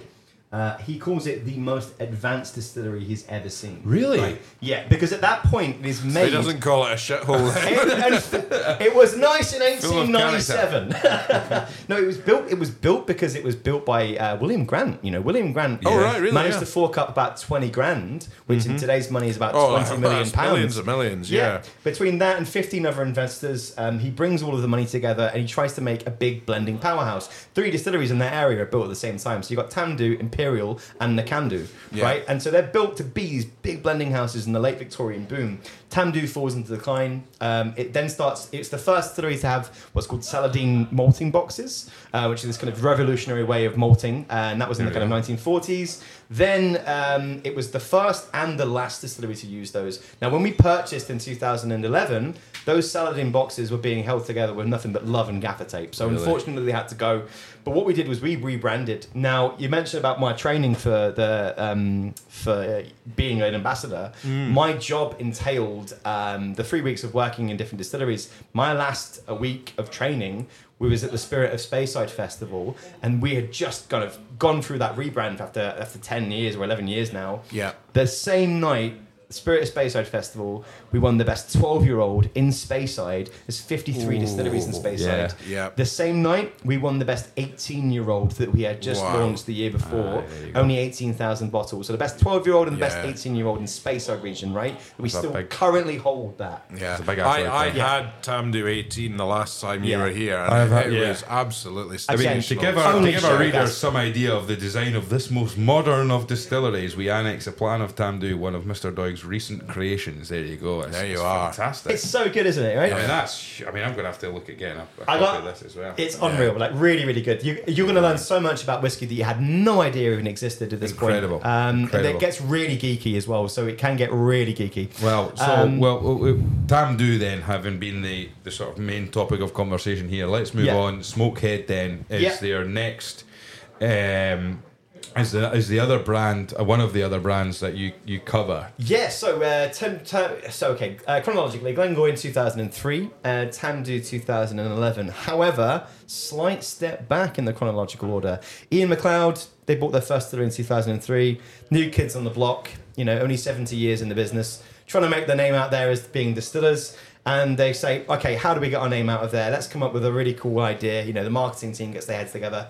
And one person said, okay, we're a Highland single malt. We're completely unpeated. That was the big selling point for Glengoyne at that time. So let's just spit some fun. Let's see what happens. What could we do? Wouldn't it be funny if, for example, we got a boat and filled it full of our Highland single malt that's completely unsmoked, and we took it to the Islay Whiskey Festival in 2004. Now, for anyone that doesn't know much about Islay whiskey, which I'm sure you probably do at this point, obviously it's very known for one particular style, and in 2004 we did it. We turned up with a boat and a pirate flag and an attitude and a tannoy going off in Port Ellen, and basically was like, Glengoyne is here. And it caused basically a riot for Face Shield. And it was a talking point, right? So all 8 of the distillery managers ended up on our boat. They thought it was really, really funny. The distillery manager of Bunnahabhain, who's sadly no longer with us, is quoted as saying, "You guys are great, but if you do that again, I'll break your fucking legs." Traditional Highland and Island welcome there. But I mean, it's a true Elac welcome. Yeah. The interesting thing about Smokehead is, and this is what we were sort of alluding to earlier on when I jested and saying that you gave away the distillery that is used for the Smokehead. Is the fact is the name on the label kind of says it all. It's Smokehead. I'm just passing you a sample to pour while you chat. Right. I promise that I'm not tight, and we've got a few drams to get through. I guess pour me a little one there as well. Pour yourself one first. I just wanted to make sure I got something out of your. You're going to get a lot of this, don't you worry. Your generous pour. But Smokehead, the interesting thing about Smokehead is that it is not a distillery that Ian McLeod own. It's an independent bottling. It is, yeah. So it's interesting that Ian McLeod have, they've got they've got the distilleries, but also they do their own independent. Now the thing is, what we do know, and correct me if I'm wrong here, is that the whiskey that is in there is distilled on Islay. It is distilled from one distillery on Islay. Now, what happened was we basically kind of struck a deal with one of those distilleries. They said, "You guys are great. Let's do an independent bottling with you. The pirate flag that was on your boat when you turned up, let's make that the main branding motif." There you go. So that was born. And then Leonard Russell is my boss. He's looking around at all these hardcore smokeheads, is what he calls them. People that absolutely love smoky whiskey. Yeah. And one guy was covered in tattoos of every single distillery in Islay. That's how much these people love smoky whiskey. It's a very big cult following, isn't it? It's huge. Yeah. And so that brand is born for that. This is a traditional single malt. It's just that we drink it and talk about it in a non-traditional way. That's all we do. We're a disruptor. We're rethinking drinking, and that's part of why we made this mask as well. So with Smokehead, it is a single malt from Islay. We buy that whiskey, we tell that distillery how we want it to be made, so it's not the same new make spirit. We're choosing the ppm. It's our wood policy, so it's our cask policy that we do it as one. And it's just got an attitude problem. That's all that Smokehead has. You know, when I do a masterclass for Smokehead, I will have people say, "What distillery is it? You know, what's the ppm? What's this? What's that? What's your mash?" It doesn't matter. Do you like it? That's all I do when I talk about masterclass, and it gives you that chance to. Because in a world where we want to know everything, and it is good to know things as well, it's good to have the tradition. It's also important to be like, do you know what? Does that taste good? That's the entire message. So like we've got the one key message for Tamdhu, where it's just Oloroso sherry cask. Our key message for Smoke It is just, are you enjoying it? Keeps it nice and simple from an ambassador's point of view as well. Totally, yeah. And the thing is, and I'll play off of that. So, I mean, I've just come back from Canada, an amazing part of the world. We know because, I mean, this is again the life and times of a global whiskey ambassador. We were talking a couple of weeks ago, you're going to get Mike back on the podcast. Obviously, we lost the episode. Yeah. Jake, you'll be able to come this Wednesday. I said, I just seen he's in Ontario, so I might be a bit of a struggle. You might struggle. It was an amazing part of the world. And, lots of Scots there as well.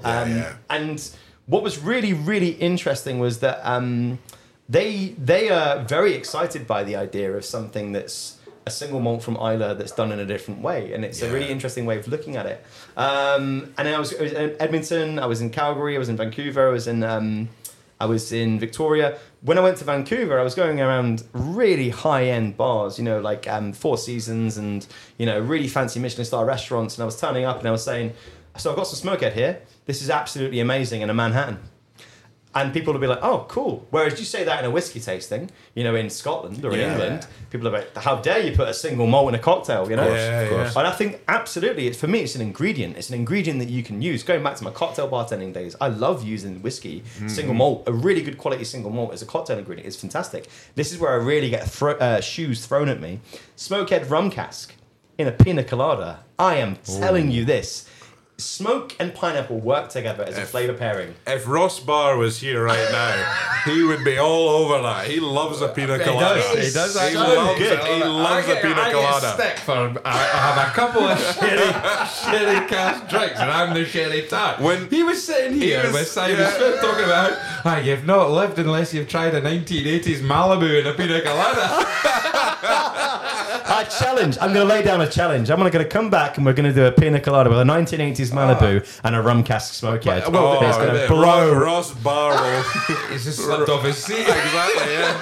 But that'll wake him up. But the thing is, I have to say, I'm not, as it's been discussed on the podcast plenty of times, I'm not a smoky whiskey fan. However, I think, as I say, maybe I would be more inclined to drink a smokier whiskey if it was in a sweeter drink like a pina colada. And again, it comes down to how you enjoy it. Some people, but the interesting branding aspects of Smokehead is really the skull on the front. And where that skull comes from as well. Yeah. Once you know the story. That story of that expedition to Ireland. It's interesting you'd mentioned about being a brand ambassador, and then you'd mentioned about how you said, I'll stick my my leather jacket on and stuff like that when I'm doing the Smokehead. There really is that sort of the difference of the branding when you're looking at like a traditional Scotch single malt, and you see you've got a traditional distillery, maybe like Glengoyne or Tamdhu, and maybe there is an image that people like to have. Yeah. Okay, that's nice and relaxed because Ian McLeod are completely happy with that. However, when it comes to the Smokehead, there is a particular... You're aiming for a very particular market on that branding. You've mentioned about the guy who's got the tattoos of every distillery in Ireland. Yeah. It really is that kind of almost... I don't want to fall into the trap of going down the brewdog sort of punky. No, I mean to elaborate on that, Graham, as someone who is a fan of smoky whiskey, punk over there. As someone who is joking aside, as someone who is a fan of smoky whiskey, just down his back. I admitted, I think.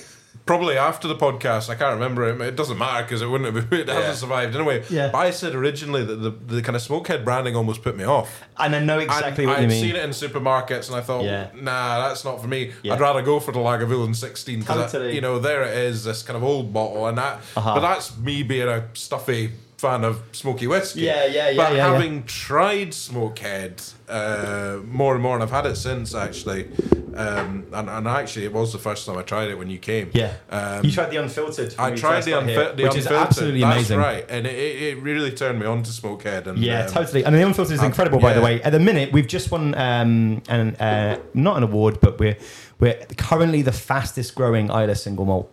Really? Right now, yeah. So, and yet you will not disclose, and people will never know exactly. So it's fascinating that there is a branded whiskey that is the fastest growing Islay single malt, but yet nobody. And do you know what? For what that probably does for Scotch whiskey is, I mean, we've had Jan Damon that used to be formerly of the Scotch Malt Whiskey Society, which famously don't put the names on the labels of the distilleries, and it shouldn't be about who the distillery is or where the whiskies come from. It should be about the flavour, and I think that really does show that there is that element to it. But as I say, if it's a good bloody whiskey and people are drinking it, then that's it. It doesn't matter what distillery it is. That's it. My masterclass will be, what's in your glass? Do you like it? Great, and that's it really, and that's our whole message. With Smokehead as well, I would say. Rest of the core expressions, so we have a tequila cask again, so interesting for both drinking and also mixology, doing some smoky margaritas and smoky palomas, absolutely fantastic. We've got a sherry cask, because we do sherry cask, great. We've got a cask strength at 58%, which is real, what my dad would say, reklehuis juice, so it's good stuff as well. What you were just drinking, gentlemen, I was going to mention, you passed us a small little vial, a wee thimble, which Angus took the majority of. And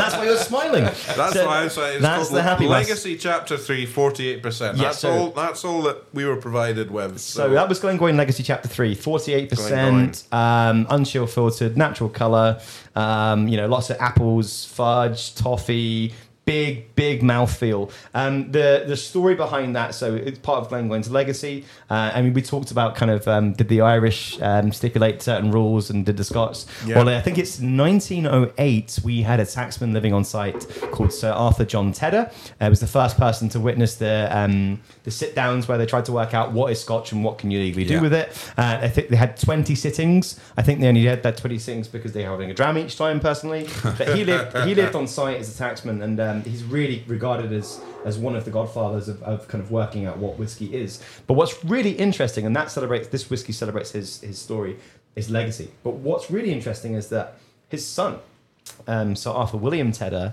ends up going into the Air Force in World War One, working his way through the ranks and becomes, I think it is a Vice Air Marshal of the Royal Air Force in World War Two, and it's his signature that is on the article of surrender in Germany. It's him, I think it's Patton and Zhukov from Russia. He was brought in because he could go toe to toe with Patton. Right? He was born at Glengoyne.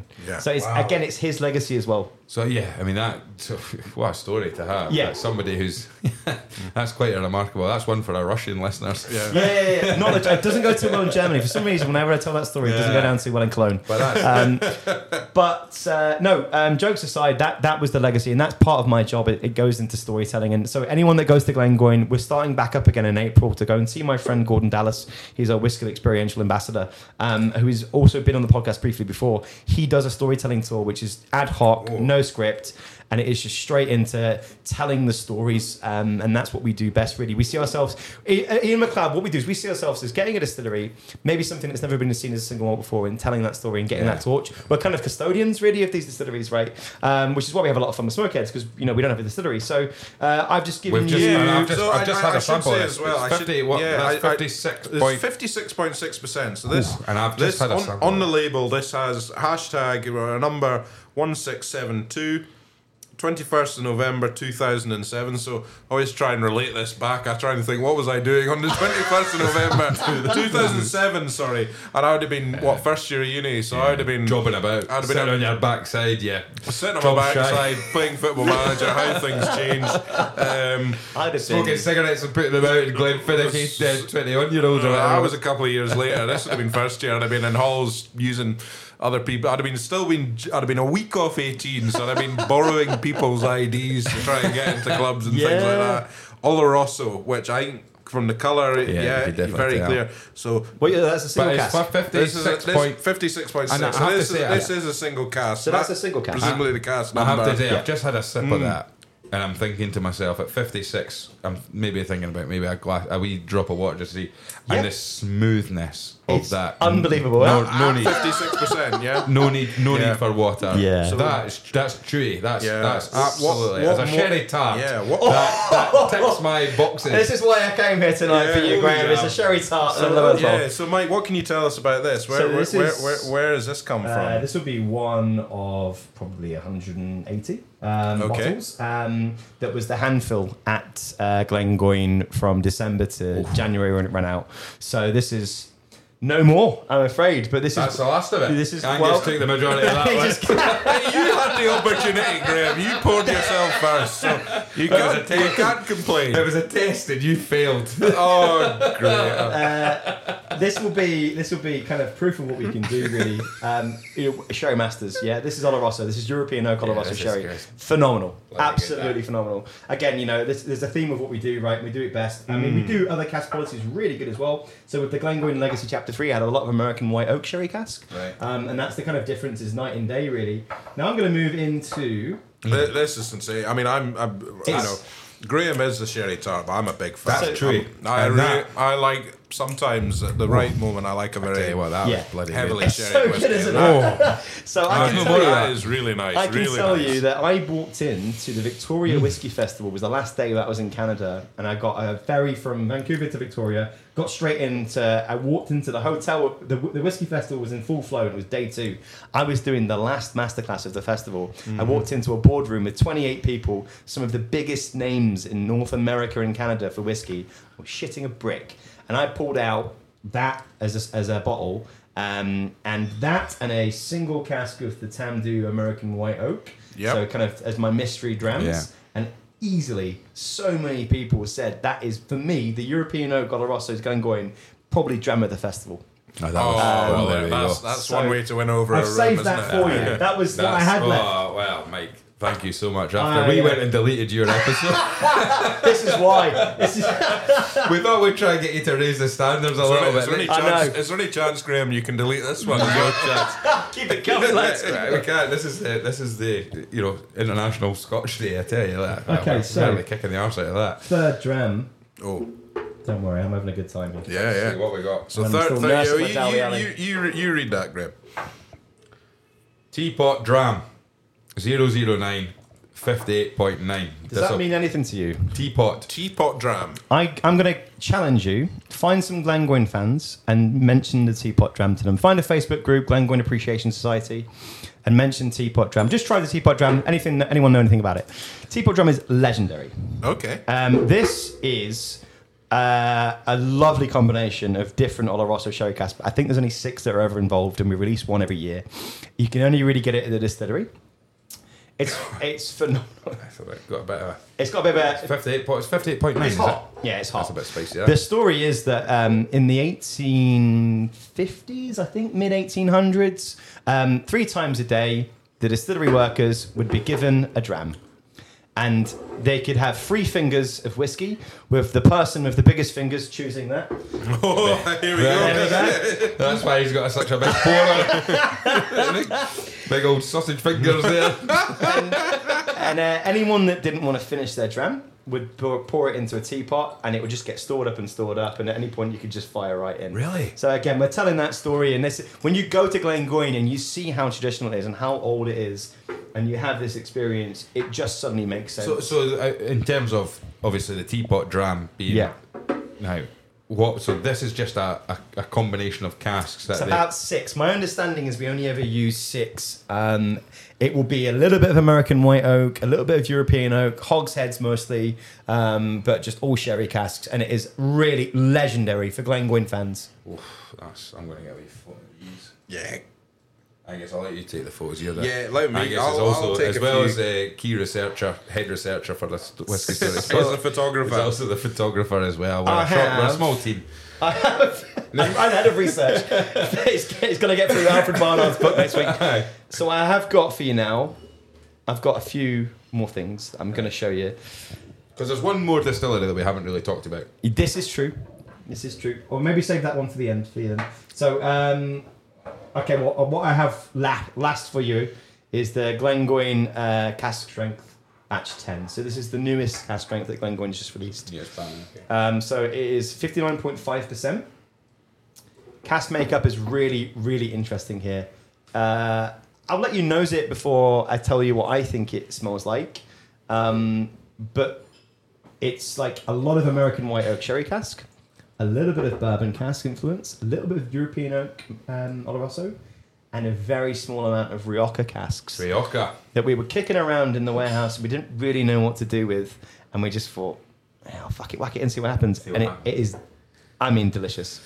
That's it. It's good juice. Right, let's have a look at this. You just had back to back, I reckon, 3 of some of the best, effectively non-age statements apart from the single cask Oloroso. And what I want to do is put it out on record to every single person who might be coming out of the Whiskey Stories podcast next. Challenge accepted. Let this be the bar. Okay? And also, what we'll say is that we might have made out that it was an accident that we deleted the previous episode, just so we can see what we get next. You know, if you don't reach the standards, there's an accidental deletion of the button. I've not even pulled out the big guns. I'll tell you what. You've done well. I've done. No, the big guns have been pulled out, to be fair, but I have got a particularly good. Right. So this one here I'm just about to have is cask strength batch 10.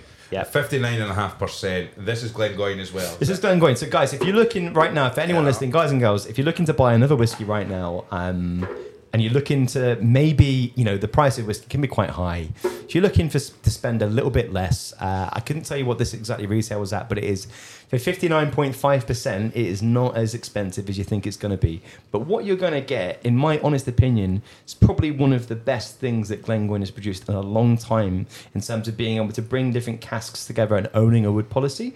Fun fact for you as well. So our blending team, Emma, started off her career as a guide at Glengoyne. Mm-hmm. She started off as a distillery ambassador, and then literally went to Heriot-Watt University, did the course in distillation brewing, came back, and now she's one of our main blenders.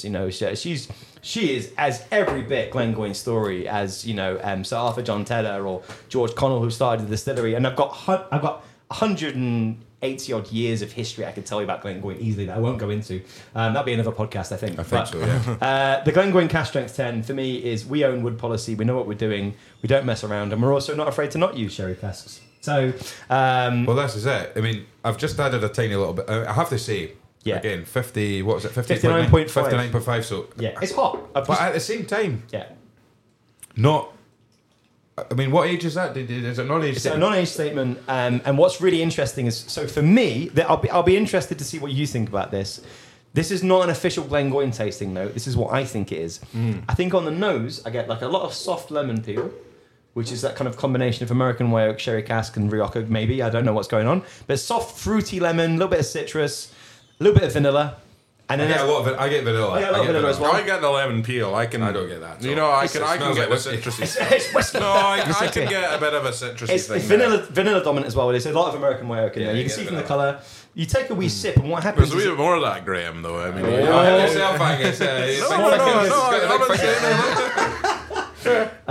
too many jokes. Once you get a wee sip into that, then what happens is it gets incredibly big mouthfeel, very creamy, creaminess, creamy vanilla lemon peel, long biscuity finish. It's a lemon cheesecake at 59.5%. In every single aspect, it's a lemon cheesecake at 59.5%. I had a tiny drop of water. Yeah. You think that really took the edge? Just enough edge. I'm gonna have a little sip at cask strength, and then I'm gonna add some water. This is the one where actually when I'm doing trickle of water. When I do a whiskey festival, and obviously the thing is every palate it's so good, right? Cheesecake. Suddenly, you're saying cheesecake, and all I can think about is if I've just had a mouthful of cheesecake. Yeah, exactly. It's like a creme brulee type thing going on. Very bloody good. That. I'm gonna help really, myself really to the good. rest of this before please get stuck in with this big too much water there. I know. Put a touch of that back in. Put a touch of that. I love a whiskey tasting when it gets to this point. This is for me what whiskey's about. This is great. Right. Filtered through the head. Sorry guys, Glengoyne did it again. They've done it again. I tell you what, that's bloody good. I've got to take the car home. No. taxi. It's getting a taxi. Please drink responsibly. Do not drink responsibly. So I will tell you very quickly as well. Glengoyne is one of the greenest distilleries in Scotland. So it's been very easy to visit. It's one of the most visited distilleries in Scotland as well. But it is also one of the greenest. So we were the first distillery in Scotland to have all of our liquid waste going back into renewable energy. Our electricity is completely powered by wind turbines, and the wetlands that we've created in front of the distillery powers about 353 homes in Scotland and gives life and habitat to over 15,000 plant life and animal life. Yeah. So, geese, we have flying geese that visit us as well, which is great, except... Do they come seasonally, or are these... Yeah, they migrate, but they stay in the valley, and they have done as well, which is why the valley is called that. But what's even better is that if you try and do any drone footage while they're there, they will kick right off. Well, the thing is... Great guard dogs. Yeah, well, that way, I think, I can't remember if it was or not. I mean... Yeah, I can't remember what the first whiskey I had. Is that cash strength kicking in? The first whiskey was the Legacy Chapter 3. Yeah. No, but what I mean is, I remember talking about the first Glengoyne. No, anyway. It's happened already. A bit of humour it always happens. Gone over your head there. but basically, I'm pissed. but basically, I can't remember whether it was on the last episode that we talked about this, where Ballantynes in Dunbar. They were guarded by geese, right? Dumbarton, sorry. Dumbarton. They used it as a geese's guide. They did. And Romans used to use the geese as guard dogs as well. It's because they are vicious. They're vicious. But also, they make a huge racket. Big noise. Extremely loud. Yeah. I mean, you know about the geese flying in the Flying V, don't you? They're from Northern Ireland. Absolutely. The geese flying in the Flying V from Northern Ireland, they're going quack, quack, quack, quack, quack. And the one at the front goes, I'm going as quack as I fucking can. I'm gonna lead the next Glengoyne masterclass with that. There you go. You can have that one for free. Hopefully, I'll be somewhere like Sweden and they'll just look at me with blinking eyes. I'm going as quack. What is it talking about? I can't go any quacker. That's a good joke. Right. So the four grams were good. Oh, absolutely. Oh, sensational. Terry Mendes, People are sleeping on Glengoyne if they don't realise, huh? Honestly, I have to say this has been tremendous. But what I will say is we haven't talked about one other distillery that is on the books at Ian McLeod. And the thing is, it's causing a bit of excitement now because huge excitement. Rosebank, which has, from my understanding, and this is one of the sort of most eagerly anticipated distillery openings that has been for a long time. Because from what I believe is that Rosebank was.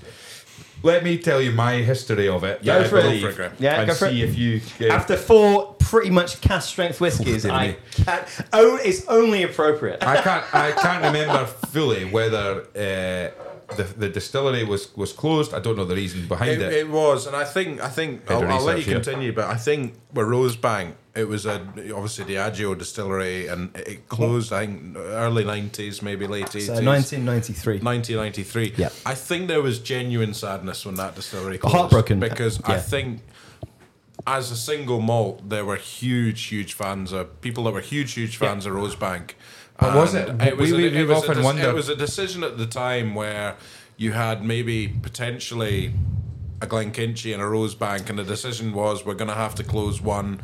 We can't have 2 lowland distilleries. And completely correct. And this is from Falkirk, isn't it? It's from Rosebank. Rosebank is Falkirk. Now, do you wonder if it's was it the case of that, like the town of Falkirk, when you have something that puts your town a little bit more on the map with these things? There's an element of intensified outrage or outpouring of upset. People being upset because it's closing. Now, I can't remember if it was yourself that talked about the Rosebank distillery, but basically all that was left was just pigeon shit.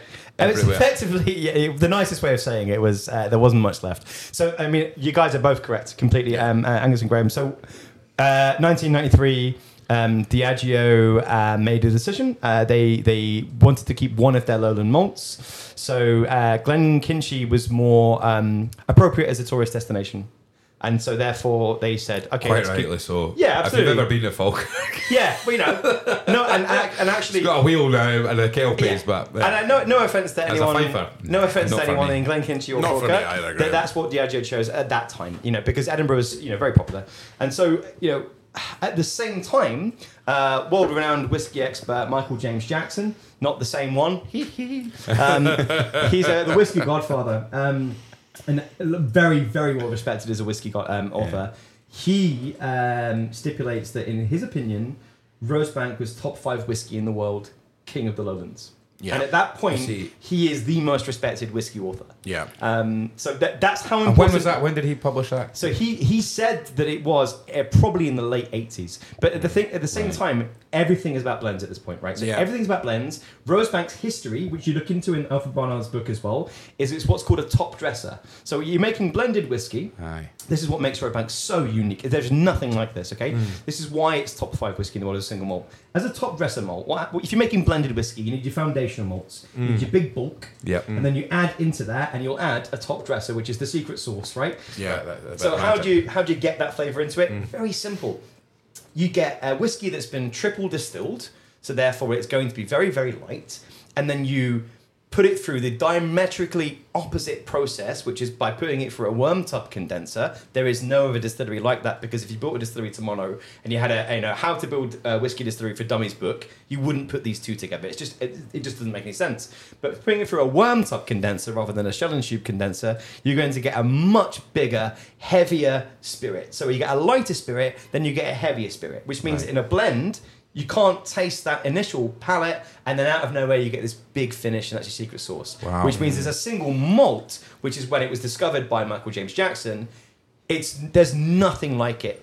On the initial palate, it's soft, it's light, it's tropical almost, and then it almost doesn't have a middle. It sort of disappears, and you think, oh, was that it? And then the finish knocks you for 6. Yeah. I mean, I'm surmising a little bit, but it's interesting you mentioned that in terms of how, it's a top dresser, because we had a tasting about a year ago, I think, with Mark Thompson. Yeah. And he explained the process of producing a blended whiskey. It's like making a pizza. Yeah. Most of it, you've got your base, that's your grain whiskey. Yeah. He said you've then got your tomato sauce and your cheese. They're other single malts. Yeah. They come in, but they sit in the background. They're there. Every pizza has to have them, but they're there.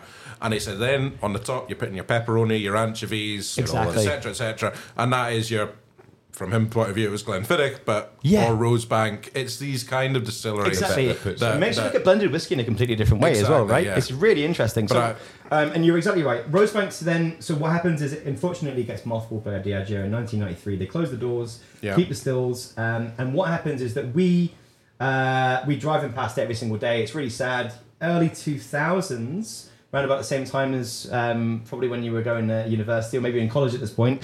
But people go into the warehouse that's been closed, or the distillery that's been closed, and they actually broke down the stills and destroyed them and melted them down for copper, which is heartbreaking, right? So the whiskey world is very sad because they realise what they've lost. It's a holy grail whiskey, top 5 in the world at one point is what's considered by whiskey experts. So long story short, we kind of seen it as outrageous that no one was doing anything about it. So we bought it. There wasn't much left. There was the original mill. There's a Bobby mill on site.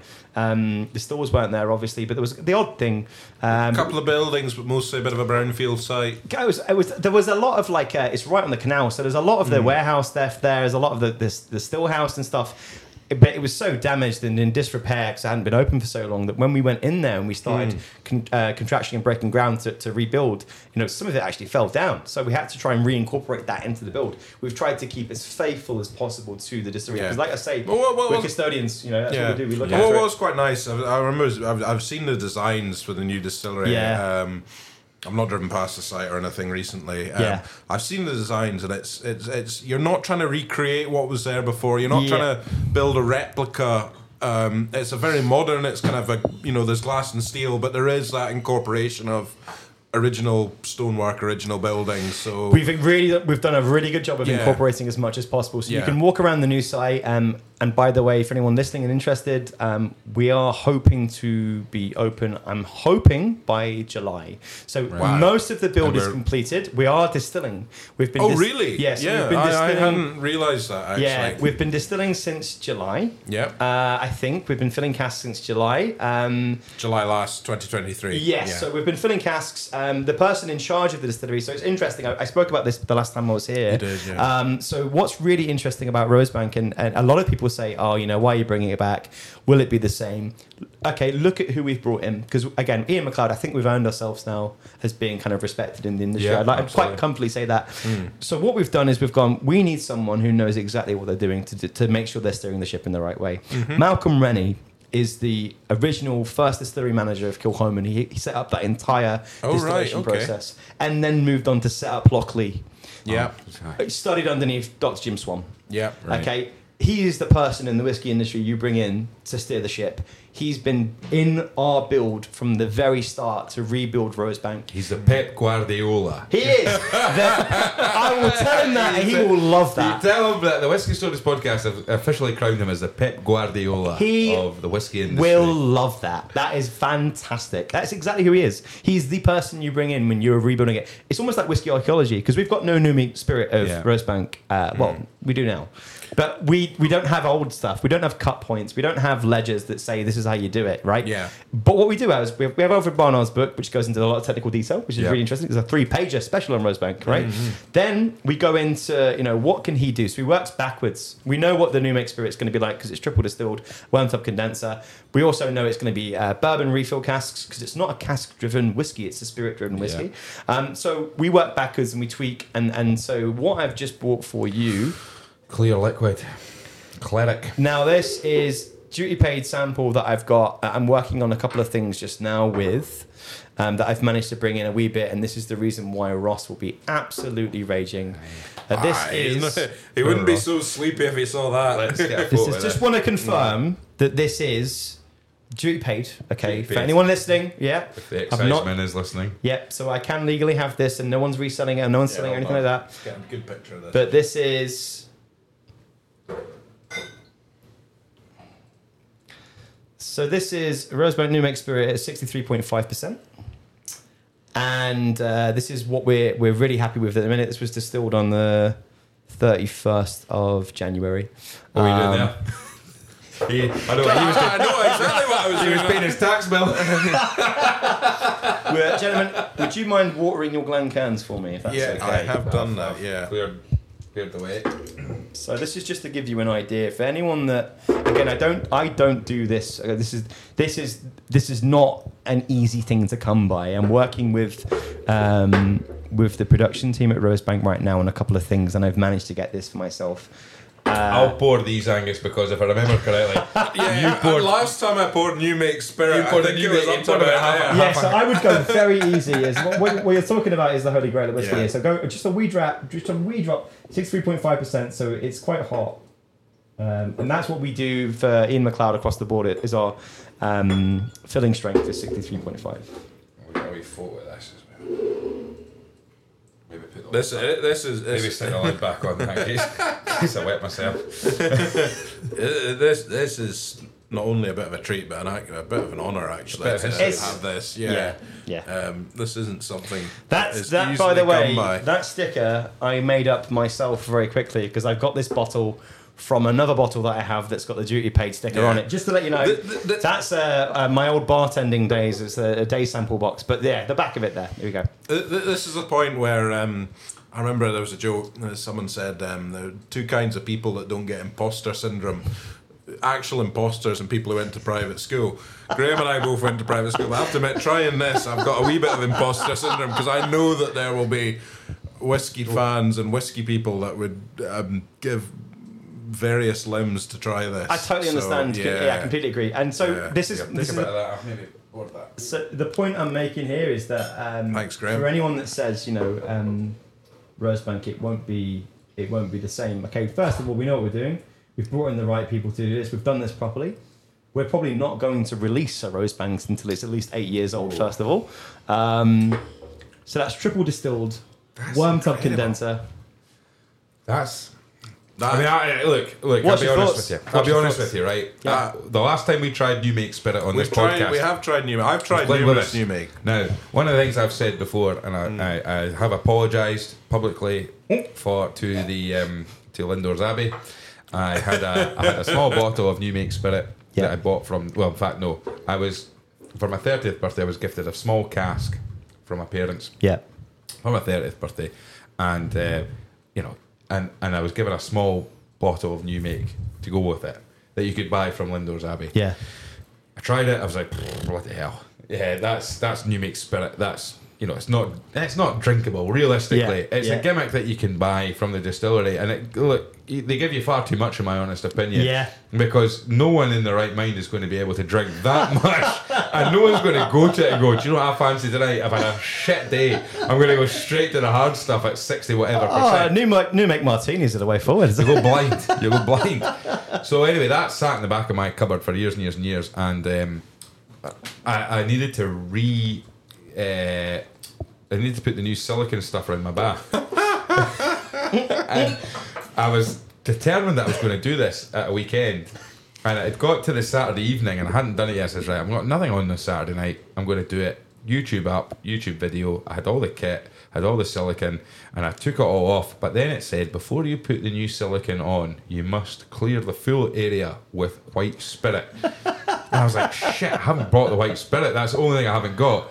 Although, light bulb went off in my head, and I do apologise to Lindor's Abbey for this, but the only white spirit I actually had in the house at the time was Lindor's Abbey New Make, which I'd had a couple of drams out of, which, as I said, it's not something that you're going to go to. You couldn't sit and sip it all night, Greg. No, so you need to be a whiskey geek to really appreciate it. That was one of the only few times I'd had New Make Spirit, and up until Megan Murdoch from Glenwivis Distillery had brought some of hers in from Glenwivis, and once you actually do get to sit and appreciate it, and again, you have to get the balance right. I've not put a drop of water in that.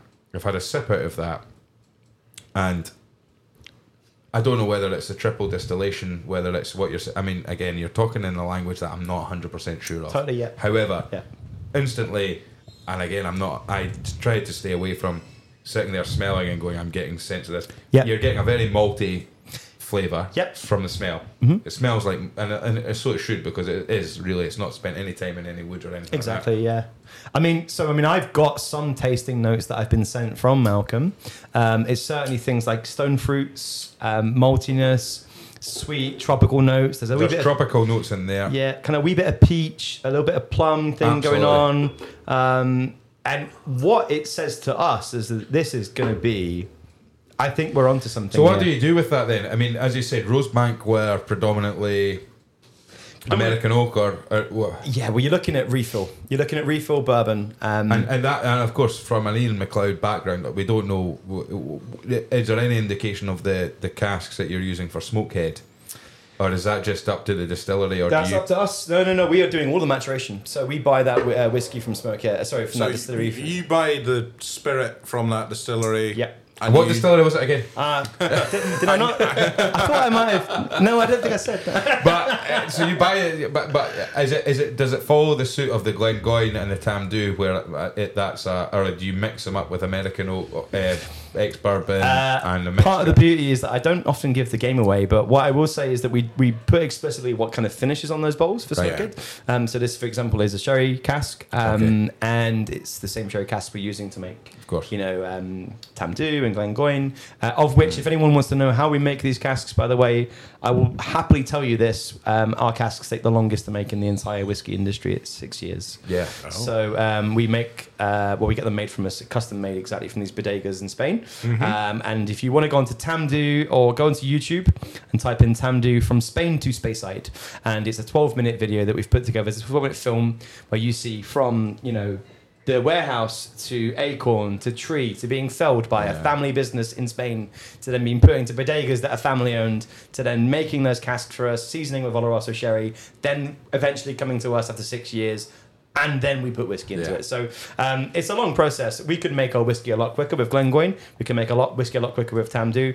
We could make a whiskey very quick if we wanted to. It's just that That's just not what we do. Now, what would we expect this to be going into then? Rosebank will what you will see Rosebank with will be refill bourbons. I can almost guarantee, because what you need to do is you need to allow that spirit to sing above anything else because of how unique it is.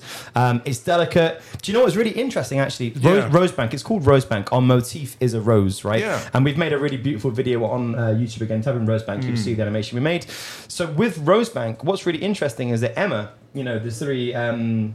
Ambassador that became one of our master blenders. Yeah. Although she might kill me if I said the word master blender. She's certainly right up there. She took a nose and she said that she could actually smell a bit of roses. And I don't know if there's a subliminal thing, but a floral flavour profile. I was going to mention the nose because it's just pure cereal. It's and it just takes you to, if you've ever been to a distillery and they've let you had a kind of sniff of the, not the mash tun, but the... Oh, the wash or the mash, yeah. The fermentation. The wash. The wash.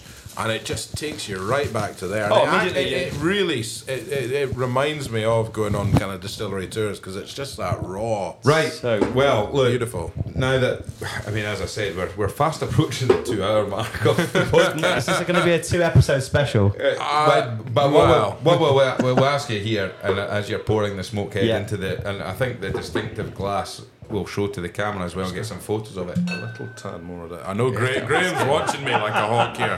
He doesn't trust me a bit, but I'm going to have a little, because I've got one little bit left, but I want his big fingers. It's these big fingers, exactly. I want to just savour this just a little bit more. Just want to confirm for anyone listening that this is not a regular occurrence and this is rare stuff. Thank you very much for this. Now, as is tradition, and as you've already done once before already, however we lost those episodes, your what 3 casks? Now, I have them. 3 drams. 3 drams? What 3 drams?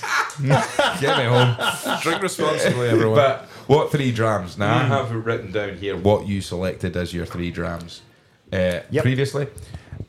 I'm almost certain that I think you'll probably go with the same ones because it's the stories that are associated with them. However, please, what are your 3 drams? And Mike, you had, without trying to talk you up too much, you had fantastic stories. Well, that's what whiskey's all about, right? Each one of them was, anyway. So Dram 1, Balvenie 14 Caribbean cask. I'd worked in a tiki bar in Leicester, knew a lot about rum, had that kind of connection. I get a job as an actor. I'm touring around Scotland. I'm standing at Loch Ness. I've made it as a professional actor, and I'm feeling great as a young kind of 22-year-old man. And I'm missing my dad, and I'm thinking about Scotland and thinking about him. And I'm holding a Balvenie 14 Caribbean cask, and that was the first time for me where I was like, eureka moment. I quite like this stuff. I could get into this. And it was a really cool moment just looking out on the loch. Then, second would be a Tamdhu 15. I got my job doing a tasting for my boss and Gordon Dallas. Tamdhu 15. I had a scenario that I was given where you're doing a 1 hour, or you're in the middle of a 1 hour masterclass in Whiskey Live London. This is your scenario for getting the job. There's drams that have been before you. There's Brook Laddie, Classic Laddie. There's Glenfiddich 18. Last will be Lafroig Quarter Cask. You're third. You're Tamdhu 15. You've got 15 minutes. You need to make that the most impactful and the most memorable. And so that was my interview, and I did that. And I can go into more details at some point when I come back if it's okay. And I'll go into kind of chat about how... Bring drams with you. Oh, well, absolutely. Hopefully the next one will be us in Glengoyne. Yeah, that'd be class. Or Rosebank. Well, yeah, or both, We could do this 2 in the same day. Yeah, absolutely. Happy bus. So we could... I went for that. Long story short, I ended up getting the job, which was great. And Tamdhu 15 was very special for me. I then go to Bennett's Bar in Edinburgh, in Tollcross, which is an absolutely class bar for anyone that's not been. Familiar with that, Graham? I'm in the wee jug bar, the wee hidden bar. And I ordered 3 Tamdhu 15s, said quite loudly, just got the job as a global whiskey brand ambassador for Ian McLeod. Tamdhu, I'm going to be selling that, can't wait, I'm quite cocky. And very happy with myself, my 2 best friends. And I'm in the wee jug bar, and out of nowhere, the barmaid comes through and goes, "Oh, by the way, there's someone who wants to congratulate you." And I thought, oh no, what have I said? Oh, what have I done? And out of nowhere, the kind of door gets kicked in. It was a bit like a saloon in the kind of wild western. And it's just kind of like this larger than life character. Who am I congratulating? And I was like, I think it's me. I'm not too sure. What's the deal? So that was Raymond, who owns a company called Glengoyne Cristal. So that is the man who invented the Glengoyne whiskey glass. Which we're all drinking out of tonight. We all have in front of us. If Charles Doig is one of the most iconic images of whiskey, I would argue the Glengoyne is probably even more iconic. So he invented the glass. He invented it in the 70s. And there he was congratulating you for getting your job. He walked in and was like... Did he buy you a dram? He bought me 3 Tamdhu 15s for me and my pals. Did it come in a wee tumbler? He was do you know what? He was raging because they didn't have Glencairns.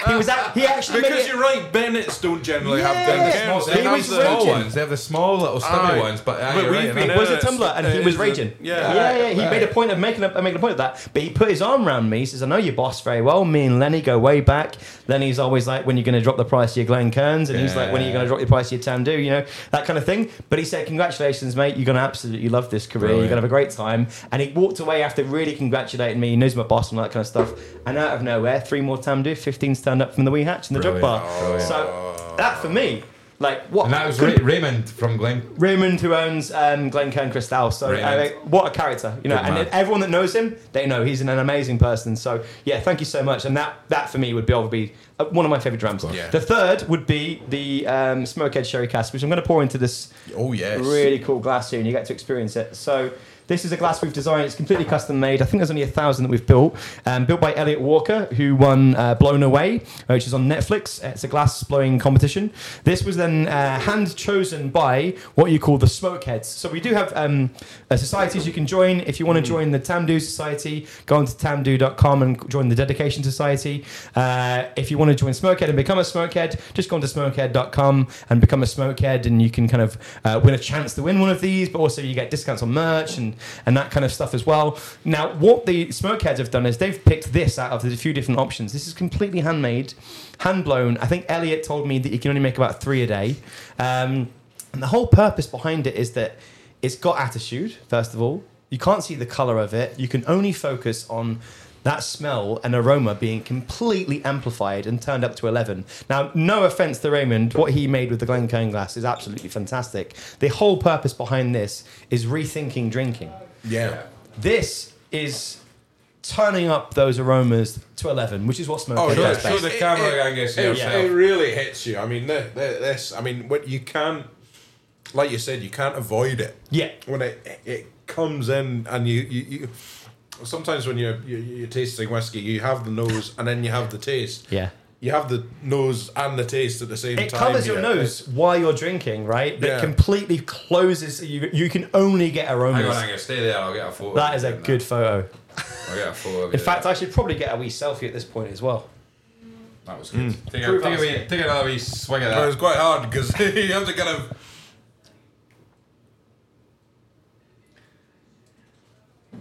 Fantastic. He looks happy. He looks... Hold on, we'll get one face on. Yeah. This is great dead air. Yeah, for anyone listening, things are happening.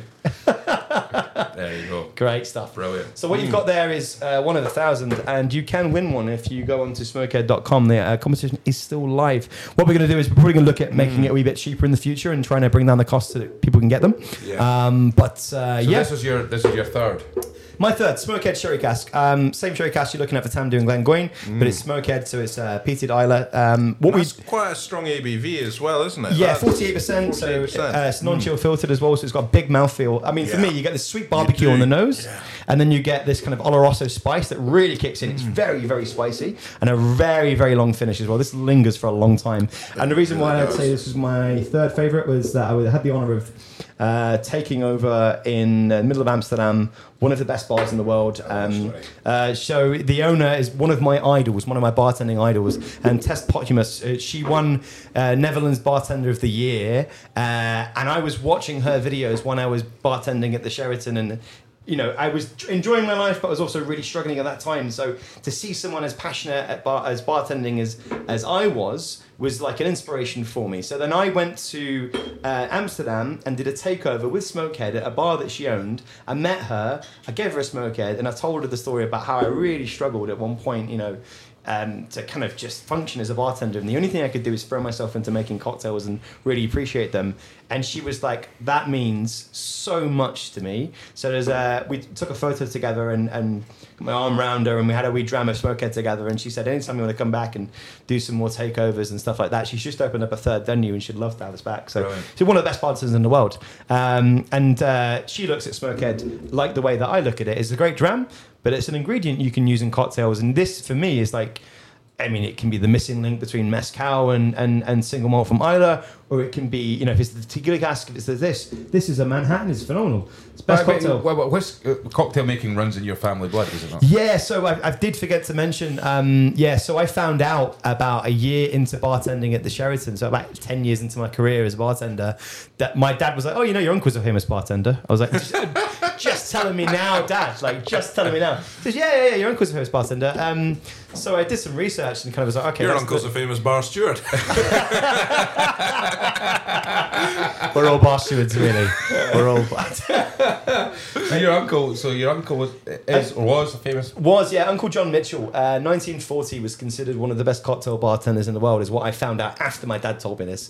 He ran the bar, the Regano in Glasgow, which sadly didn't survive the pandemic, and it's now a Starbucks. I'm absolutely heartbroken. But it was the place to be. If you are, anyone in the 40s, 50s, 60s, and 70s, you go to Scotland, you go there. Richard Burton, Liz Taylor, all quoted as saying one of the best bartenders they've ever seen in their entire life. But Frank Sinatra is quoted as saying the best gin martini in the world, Uncle John. Wow. Uncle John.